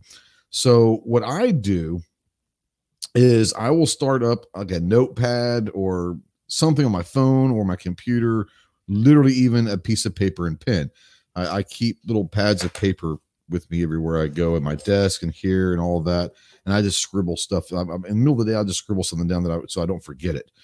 But if you're wanting to make a comment, and let's just say it's on the pistol brace when it happens, let's utilize that. And what I want you to do is try this, is do bullet points. Write down every single reason why you think that you want to put in that comment. Not a paragraph on each, just bullet points. And if there's 7 different things that you want to put in your comment, your 7 bullet points, that's 7 comments individually. Yep. I suggest that you not write a long War and Peace letter to the ATF in a comment with 11 different topics in that. write 11 different comments, and each comment being 1 to 2 paragraphs at the most, but be it succinct, be direct, be as much as you can, be intellectual with how you write, copy and paste, and then change words if you like to structure someone. But instead of writing one comment with 11 different sections, write 11 different comments with one section each. I promise you, I personally would rather read a 2-paragraph comment than if I see something that's got 11,000 words in it, I'm just going to sit there and say, hey, intern, you got this. Not even going to read it, but try it that way. And you might actually, as you're writing down your bullet point list, you might say there, oh, you know what? I want to add this that you might not have remembered if you just start sitting down typing. Keep everything organized, succinct. If you have 11 bullet points that you want to talk about, then do 11 separate comments. There is no limit as to how many comments you can send in. So go ahead. Oh, I was just going to add to that. I was going to wait till you were done and say, hey, if you make your 11 comments and a week later, comment periods are still up and you think of something or you hear somebody say something and you go, whoa, that's a cool idea. Go back and comment 12 times. There's nothing wrong with that. Do it. Or 1,100 times if you want. Right. Do it. G-Webs was live earlier. I think he said it was like 17,000 comments or something. And I go, yeah, I'm only responsible for like 10,000 of those. So right. We're doing good.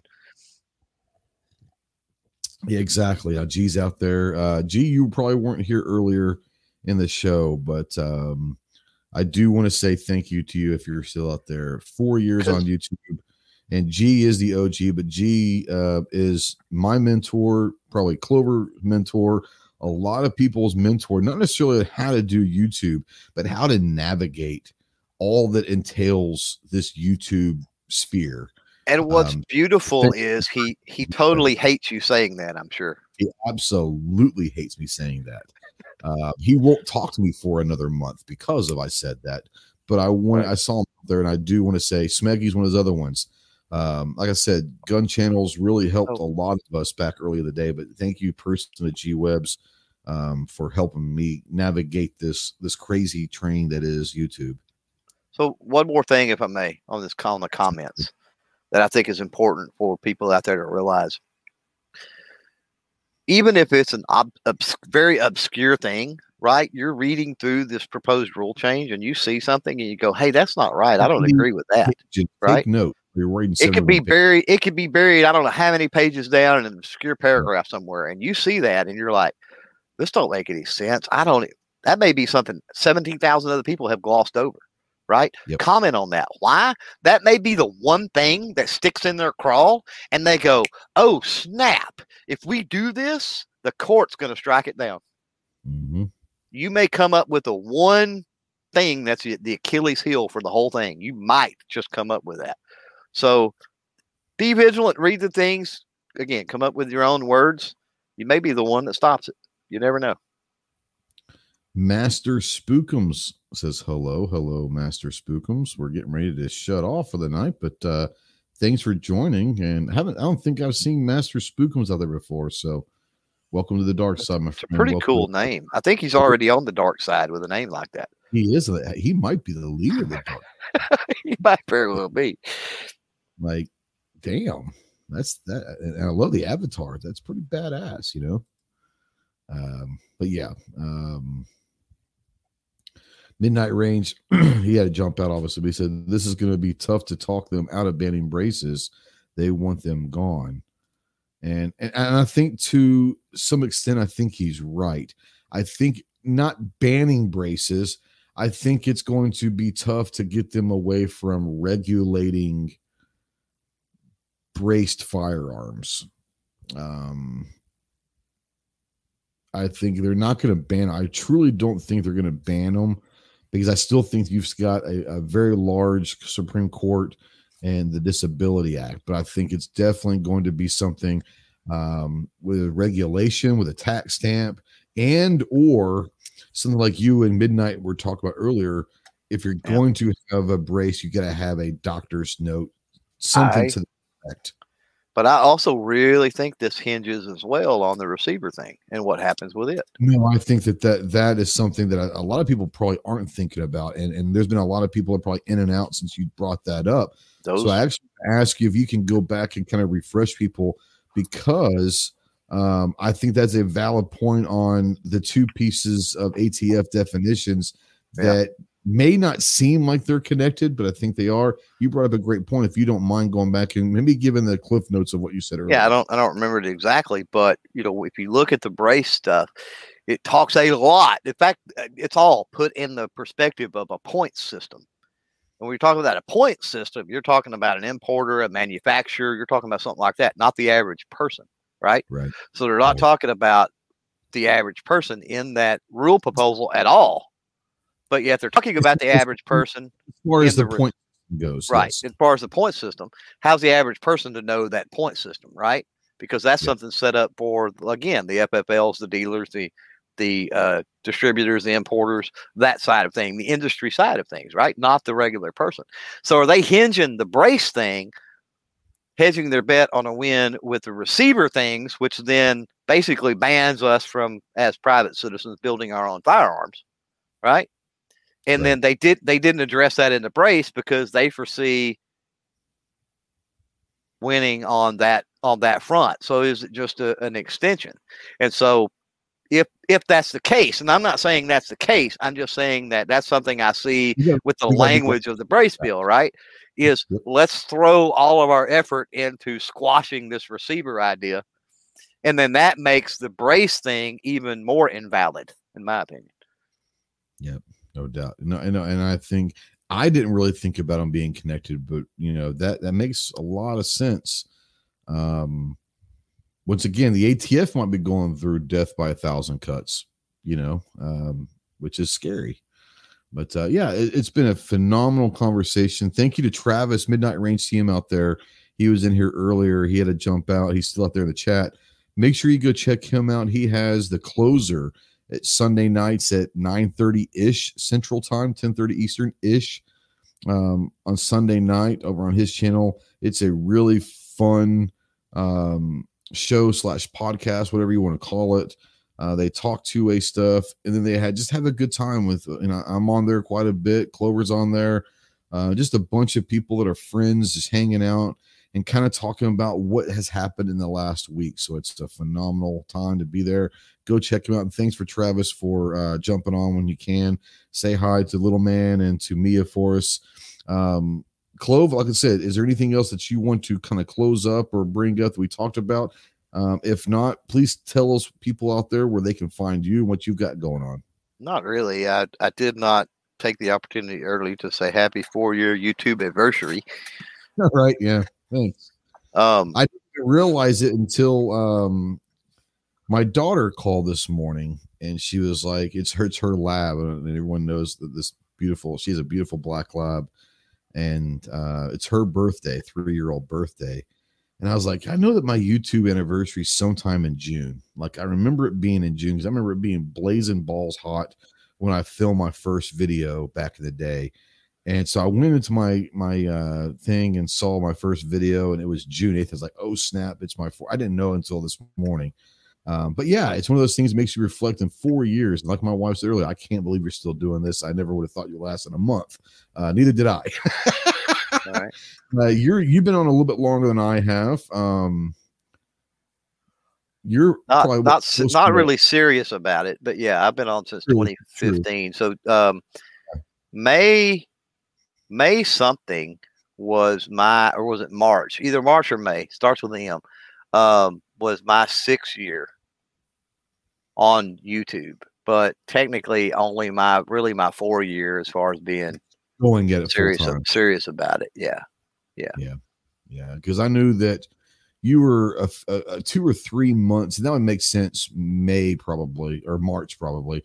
You were a couple 3 months ahead of me as far as when we were first meeting each other. I was like, man, I've been doing this for like a few weeks. And you said, I've been doing this for a few months, something like that, when we met on a channel we will not speak of, live chat.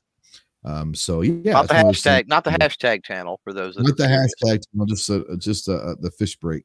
We'll just say fish break channel. Fish break. Yeah. It's a good one. Yeah, sure. But no, if people don't know where to find me, then they don't deserve to know where to find me. That's all I got to say. Because all it takes is a Google of Clover Tag. So most everybody out there knows where to find me. So it's Jaeger, and you brought up Jaeger earlier, and that's Jaeger's famous line is, "If you're too stupid to find out how to sign up for a class of mine, then I don't want you at my class." Right. You know, G Webb says you two are in YouTube boot together. That's fair. That's fair. There were Gun Channels boot.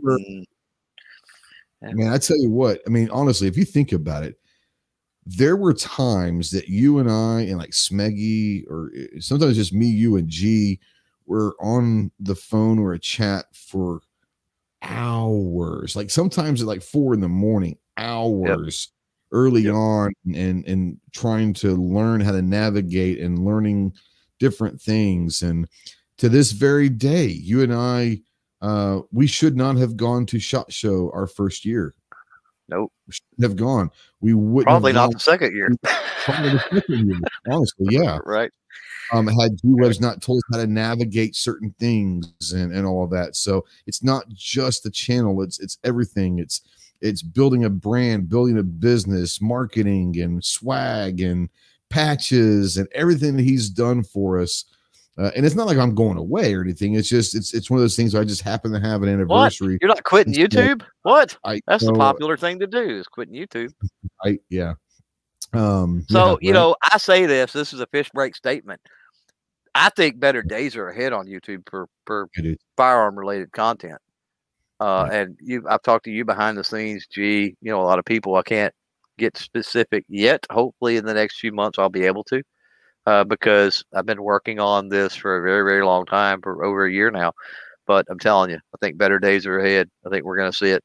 And so that's what also makes me optimistic about the future of 2A, right? And the future of the way society and things go. And politics typically feeds off of society. I mean, if they know that 2A gun people, not even 2A, if they know gun people, right, are a majority of the country, then they're going to be scared to tackle gun-related issues, I think.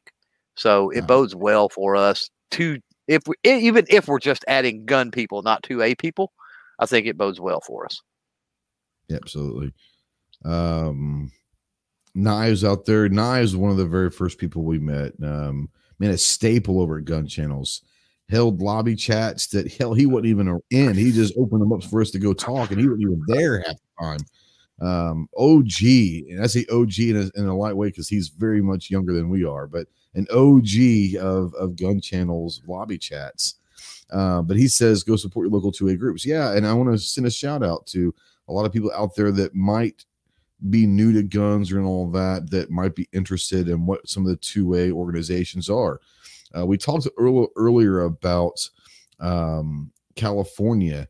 And that probably wouldn't have happened if it wasn't for FPC, the Firearms Policy Coalition out there in California. Brandon and those guys doing phenomenal work everywhere, but especially in California. So if you're looking for people out there to support, follow, go do some research on Firearms Policy Coalition. Go do some research on Gun Owners of America, Second Amendment Foundation, the NRA. Yes, I said the NRA. Regardless of what you may think and what I think, I'm not a member right now, but it doesn't mean that I don't keep up what's going on with the NRA, and hopefully everything works out for the best with the NRA. But yeah, those are the national level ones. There's many other ones. You know, people don't think about this, but USPSA, if you're a competitive shooter, IDPA, 3Gun, Cowboy, those organizations are 2A organizations as well, because you're exercising your 2A rights by enjoying those competitions. So if you're a competitive shooter out there, you know, look at whatever organization you shoot with, and I'm sure that they have an arm of their organization that does 2A work. They utilize some of those membership fees and dues to do 2A stuff. But then go check your state. Most states are going to have, whether it's an NRA arm or a GOA arm or SAF arm, that's going to be in the state. And even at the local level, sometimes even your local gun ranges will do a lot of good work and all of that. So yeah, there's a lot of great ones out there that if you're new to the two-way or new to guns, and you say, well, I really would like to help. We're talking about the two-way. We're talking about fighting and all of that tonight. There are a lot of ways that you can fight. But I would suggest this. I'll bring Clover in here in a second. Sorry. I will forget my train of thought, but don't let what happened with the NRA and other organizations over the years happen again. A lot of people got complacent. They gave their $20 or whatever it is a year to these different organizations, said, here's my money. I've done my job. They're going to handle all the two-way stuff for me. And we've seen what happens when you just turn a blind eye and say, here's my money. Take care of it for me. We see what happens. The same thing happens in politics. Your obligations to our society and to our country do not end when you cast your ballot for whoever you're voting for in our representative constitutional republic.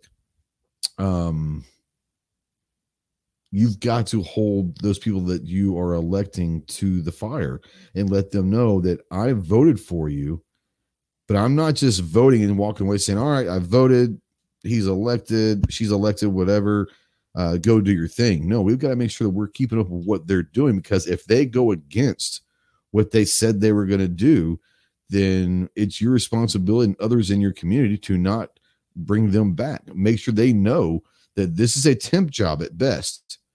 Being my representative, whether it's at the local, state, county, federal level, being a politician is a temp job.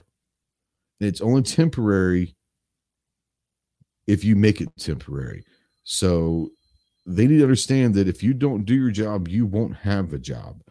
And that's kind of my rant for the day. You wanted to say something? Go ahead, Clove.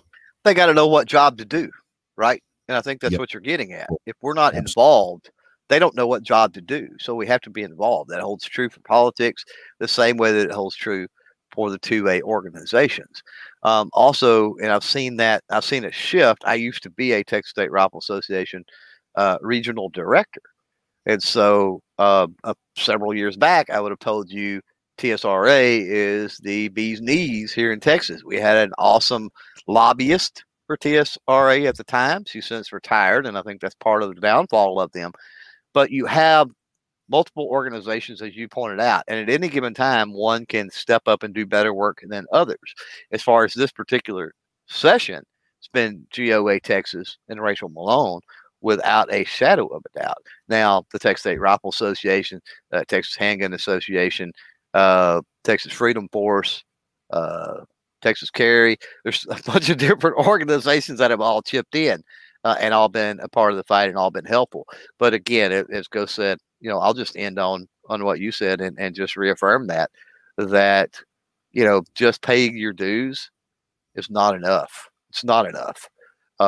You have to be active as well. You have to make sure that not only that those organizations are doing, just like politicians, what you want them to do, but you also have to join in the fight. You have to make those calls. You have to write those letters. You have to make those meetings, those hearings, as Pat pointed out. The ATF, that's part of your responsibility. Well, as Pat pointed out, we're going to something as simple as a commissioner's court meeting, right? Yep. Anytime that we've discussed here, sanctuary, for example, is really the only thing, or if there's like something to do with a range outside the city limits in the county or something like that, I'm there. Now, I'm not there for off the wall stuff that I could share. I'm not that passionate about, like bridge and road crew or something. It's like, I've got a pretty good commissioner. Honestly, he handles everything. I don't have any complaints. So a new stoplight up on XYZ Street. Right. I mean, there's, and you got to make a decision. I mean, but if 2A is important to you, you show up for those particular things for sure. No doubt. What you got coming up? You have any cool podcasts or projects or anything in the mix coming up? Wait, no. freaking Abbott to sign constitutional carry. I had to do a podcast today because I had to admit that I was wrong. And I had a viewer. I unsubbed from you. I'm not going to lie. You've been lying to us this whole time, so I unsubbed from you. I know. It was horrible. But no, I had a viewer call me out, and I totally was misunderstanding the way that it works once a bill is passed in Congress. You would call it Congress, in the legislature, I guess it would be. And then the governor, as far as the time frame he has to sign it, I was confused. I knew there was a 10-day and a 20-day, but the way that fell, depending on the session, I misunderstood all of that. And I had a viewer set me straight, and he linked to the Texas rules, whatever it was, and I read through them, and I'm like, dude, I have thought that the wrong way this whole time and been telling people wrong. And I'm like, you know what? I'm man enough. I'm going to just put people need to know the correct information more than me manning up, to be honest. And I'm like, I'm going to go have a podcast, admit I was wrong, say, hey, here's the code, here's how it's supposed to be, my apologies. And then we also played an excerpt from because last week I did a podcast saying what I thought Governor Abbott was doing in waiting on this, right? Which was he was waiting make a big hoopla and have a big ceremony, and that takes time to schedule, considering he's dealing with the flooding, and he's dealing with the border, and he's dealing with other things, right? He's also talking with state police and protection and making sure he's protected in the public. And coordinating schedules with other politicians, that want to be there, need to be there. And so that was last week. I had that podcast speculating that was the reason. And then lo and behold, he went. I played an interview on the podcast earlier where he said exactly that. He's like, I am going to sign this and this and this. And on top of that, he said, and we're trying to plan a big signing ceremony for this and this. So all of my speculation was confirmed in that. And so, had a podcast because there's a lot of people worried about he hadn't signed it yet. Was it nefarious? Is there shenanigans going on? It's all this negative culture that we got. I don't understand why people are so used to losing that they automatically go to that defeatist attitude, but it's a thing. Unfortunately, people see us as getting beat down all the time. And I see the losses, don't get me wrong, but also see the wins, and I don't let those losses overcome the feeling of, I know what it feels like to win. Right. And I don't let those losses beat me down to a point that I can't relish in the wins, and again, see that we're moving things forward. As far as content on the channel, like I said, we got that. I'll go live when I get wind of that, know about that, try to do something. We're going to have a party once it's signed. And then we're moving on to the tons and tons and tons of other content with reviews and just the fun stuff you like to do on the GunTuber channel, right? We get back to some of that and the regular course of business. And there'll be obviously receiver comment, brace comment, putting stuff out and making people aware of that. Of course, as well as I do, there's much, much larger channels than us with much, much greater reach than us that are pushing those national issues. So that's where I felt that I needed to step up on a state level this legislative session to get that taken care of. And I'm not going to be absent on federal issues, but I'm certainly not going to take quite the role that I have here in Texas over the last few weeks. But yeah, it's a great conversation. It went for 2.5 hours now. Yeah, 2.5 hours. It's crazy. It's kind of. I mean, 2 hours is normal, but great conversation. I want to send a shout out to my beautiful daughter out there. She says, her out there. And so I was talking about you earlier, and I want to wish my grandpuppy. This guys, I've heard it all, and I've probably said it all. Yeah. But happy birthday to my grandpup over there, Callie. Her black lab. It's her 3rd birthday. And what I love what my daughter did is she made it a 21st-year-old birthday because of dog years. So everything was based like she got like a beer can and stuff like that saying she's legal. And I thought that was a really cool take on a 3rd birthday for a dog. So in human years, she's 21, so she's legal to drink. So I thought that was a pretty fun take on that. But yes, guys out there. And yeah. The fact that she's out here listening to me is kind of weird because she never listens to me, but she must want something. She must need something. I'm just kidding. Got to spend the day with her Friday. This past Friday, we went up to University of Arkansas, which is about a 3-hour drive, and watched the Arkansas Razorbacks play in the NCAA baseball regionals. We hosted it, number 1 in the country. My first time to be in that stadium. It's been ranked as the number 1 stadium in college baseball. We had the number 1 team in the nation, and it was a remarkable day to spend watching baseball with my daughter.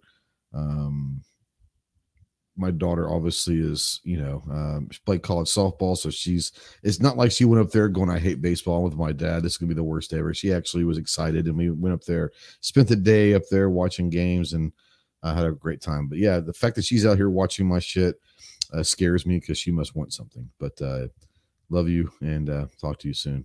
But yeah, it is what it is. As far as us, yeah, I don't even know where to begin. I really, it's starting to get over. I keep getting new stuff in from different companies all the time. And every time I get something in, I get a little bit more depressed because I just don't have the time that I would like that, especially right now. My job is starting the busy time. But you're going to start seeing floods of stuff here coming out because she says, I love you too. I don't know if you're being serious or being sarcastic. She's a lot like me, so she's a little bit sarcastic. But I'm going to take it as she's saying she actually does love me. So I love you too, sweetheart. She's probably making a joke about it. Matter of fact, I think she's talking to my wife on the phone right now. So it was what it is. But anyways, yeah, we're going to start seeing a lot of videos coming out of different gear, a lot of different stuff. We will obviously be keeping you up to date on all the stuff that's going on the 2-way if we can. Like Clover said, there's a lot bigger channels, a lot bigger reach taking care of that. But if there's something that kind of comes across to me that I feel maybe a section or part of this that is personal to me, I might do something. Nonetheless, be looking on Facebook or on my community tab, and I will be doing a lot of putting links out there and all that stuff that you can link to different things. So be looking out on that as well. As far as anything else going on, I can't think of it. My mind is mush. So yeah, Mandatory Carrie says she's calling my wife saying, Mom, make Dad stop embarrassing me on the internet. Hey, it is what it is. You're the one who jumped in, kid. You're the one who jumped in. At that point, it's free game. But no. Anyways, yeah, thank you so much for watching. All the guys out there, gals that were watching live, phenomenal. 2.5 hours into this, and it was a great conversation. Don't let that conversation stop. Utilize the comment section below. More importantly, turn your own camera on. All you need is a phone. Turn your own camera on and put your thoughts out there. Put your beliefs out there and go live out there yourself. We need as many 2-way voices in this social media realm as we can get, because the more we get, the more that we are viable. They have to start listening to us. So don't be afraid to turn your cameras on. If you're interested in turning your cameras on and you need some help, contact myself or Clover or any of the creators out there. We're more than happy to help. More importantly, check out Thursday night's chats at 8 Central, 9 Eastern over on Clover Tech channel. It's called Clover Tech Podcast Studio. Yeah, it's a studio where he talks all about the tech side and the ins and outs of starting and in the middle of it, and branding and everything that has to do with being a YouTuber and all of that stuff. Listen to it Thursday nights and then go back and listen to the back catalog for the last few years. Great information. We literally probably, Clover, if there's a topic that has to do with being an influencer or whatever you want to call us on social media that we haven't discussed, I'd be surprised. We beat the horse to death multiple. I think we've covered everything multiple times, and you have to, right? That's part of it. Sure. I mean, things evolve, policies change, different platforms gain more or less, or gain power or lose power as far as reach and things like that. So, you got to keep everything fresh. But yeah, it's getting pretty close to time. And somebody asked, I think it was Guns and Barbecue, had asked the other night when we're going to do a channel promotion and review episode. Oh, it's been a while. Yeah, sure. And so I think maybe next week I got something on deck for this week, but I think maybe next week we're going to kick back and hopefully review. And we do that mostly, just to promote them, but look at their channel and their thumbnails and look at a lot of their different stuff. But yeah, if you want to check out some cool new channels you may not know about, then next week's episode will be a good one. Do you want to divulge what Thursday's topic is going to be yet, or no? Yeah, we're going to bring Swamp Dog Armory in. He went to the IB8888 shoot, and he's doing a lot of stuff with 3D. And so I'm going to let him come in, and I'm going to kind of give him the floor a little bit. We'll have questions for him, I'm sure, but let him kind of talk about 3D, because that's something I'm not up to speed on. That sounds interesting. I'm not smart enough to see three-dimensional, so three-dimensional firearm-related content that could be interesting. Yeah, absolutely. Yeah, thanks lots for. I want to say one thing before I go. I'm trying to give you hell A&A out there. He says NRA has been pretty worthless for many years, but they love your money. Please don't spread that shit. The NRA has some amazing things that they do. The ILA, which is the political arm of the NRA, the ILA, I would say, yeah, they've been kind of shady for a while, and I'm not trying to get on to you, but the NRA to this very day still holds some very, very, very important things that are gun related, whether it's youth, whether it's instruction, whether it's training. So putting that blanket statement out there, especially with newer gun owners out there, they hear the word NRA is worthless. That's hurtful to our cause as a whole. If you want to say the ILA is worthless or the ILA hasn't done much, they love our money, I got no problem with that. But throwing a blanket and just disregarding everything that the NRA has done for 100 plus years on everything that's not political is kind of a slap in the face, because they are still a very viable and important entity when it comes to certain aspects of what we do in the firearm world that we live in. I'm not trying to give you shit, but I hear that a lot from a lot of people. You're not the only one. And as much as a lot of us don't agree with some of the antics that the NRA and ILA have done, throwing a blanket statement that the NRA is worthless is hurtful to our cause. So it is not. If you're new to our industry, our community, our way of life, and someone tells you the NRA is worthless, run from them very quickly, because they're spreading fake news and they're spreading propaganda that is hurtful towards us. I'm not saying that you A&A are. I'm just saying, please be careful and choose your words. Choose your words carefully when you start doing stuff like that, because throwing the NRA in a big thing is not a good thing. Saying they're worthless, because they're not. Anyways, yeah. And G-Web's right. NRA national competitions that qualify for sponsorships, college grants, 3 NRA museums, a traveling NRA museum, written material that have led our industry and community gain the standing that we have. Yeah, I mean, like I said, it is what it is. But thank you so much for watching live. I love you guys. Thank you for the patrons, for the channel members. A big shout out to Lucy out there. Ricardo is the newest channel member, came in today. Thank you to everyone that gave super chats. Super chats, they're not asked for, but they're very much appreciated, that they go towards sending care packages to our troops down range. So thank you for that. If you're watching in replay or listening in podcast form and you have a question or a comment for myself, for Clover, for Midnight Range, whatever it is, utilize the comment section below, and we'll most definitely try to get those answered and all of that. And it is one of those things that we appreciate the interaction. We appreciate the engagement. If you're interested in what we do, you like what we do, and you haven't subscribe to myself, to Clover, to anyone out there that you're seeing that are content creators. More importantly, watch our stuff, share our stuff, comment on our stuff. I love getting comments on our videos. So all of that stuff's important to most of us. I'm not saying to all creators, but most of us that actually give a damn. The comments are probably the most important thing that I look forward to, are the comments, whether they're negative or positive, it doesn't matter. I just like getting the interaction. But yeah, check out everybody. Check out, I'm not gonna lie, if you're interested and you like what we're doing, you want to support, there's always room in the Ghost Squad over at Patreon or in the YouTube channel memberships.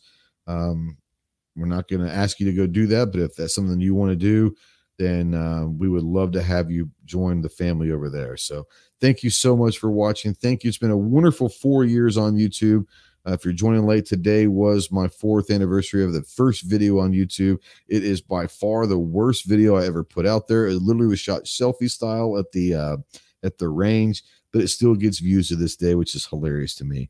But it's been a really weird, strange, cool ride, and I look forward to a lot of years coming up and all of that. Thank you to everyone, and thanks to everyone. Smeggy, you want to jump in? I'll give you the link. We're getting ready to go off air, but if you want to jump in the after chat, I'll put the link out there, and you can come in and talk. G, if you want to come in, you got a link in your email, bud. But anyways, thank you guys so much for watching. We'll see you next week. Semper Fi.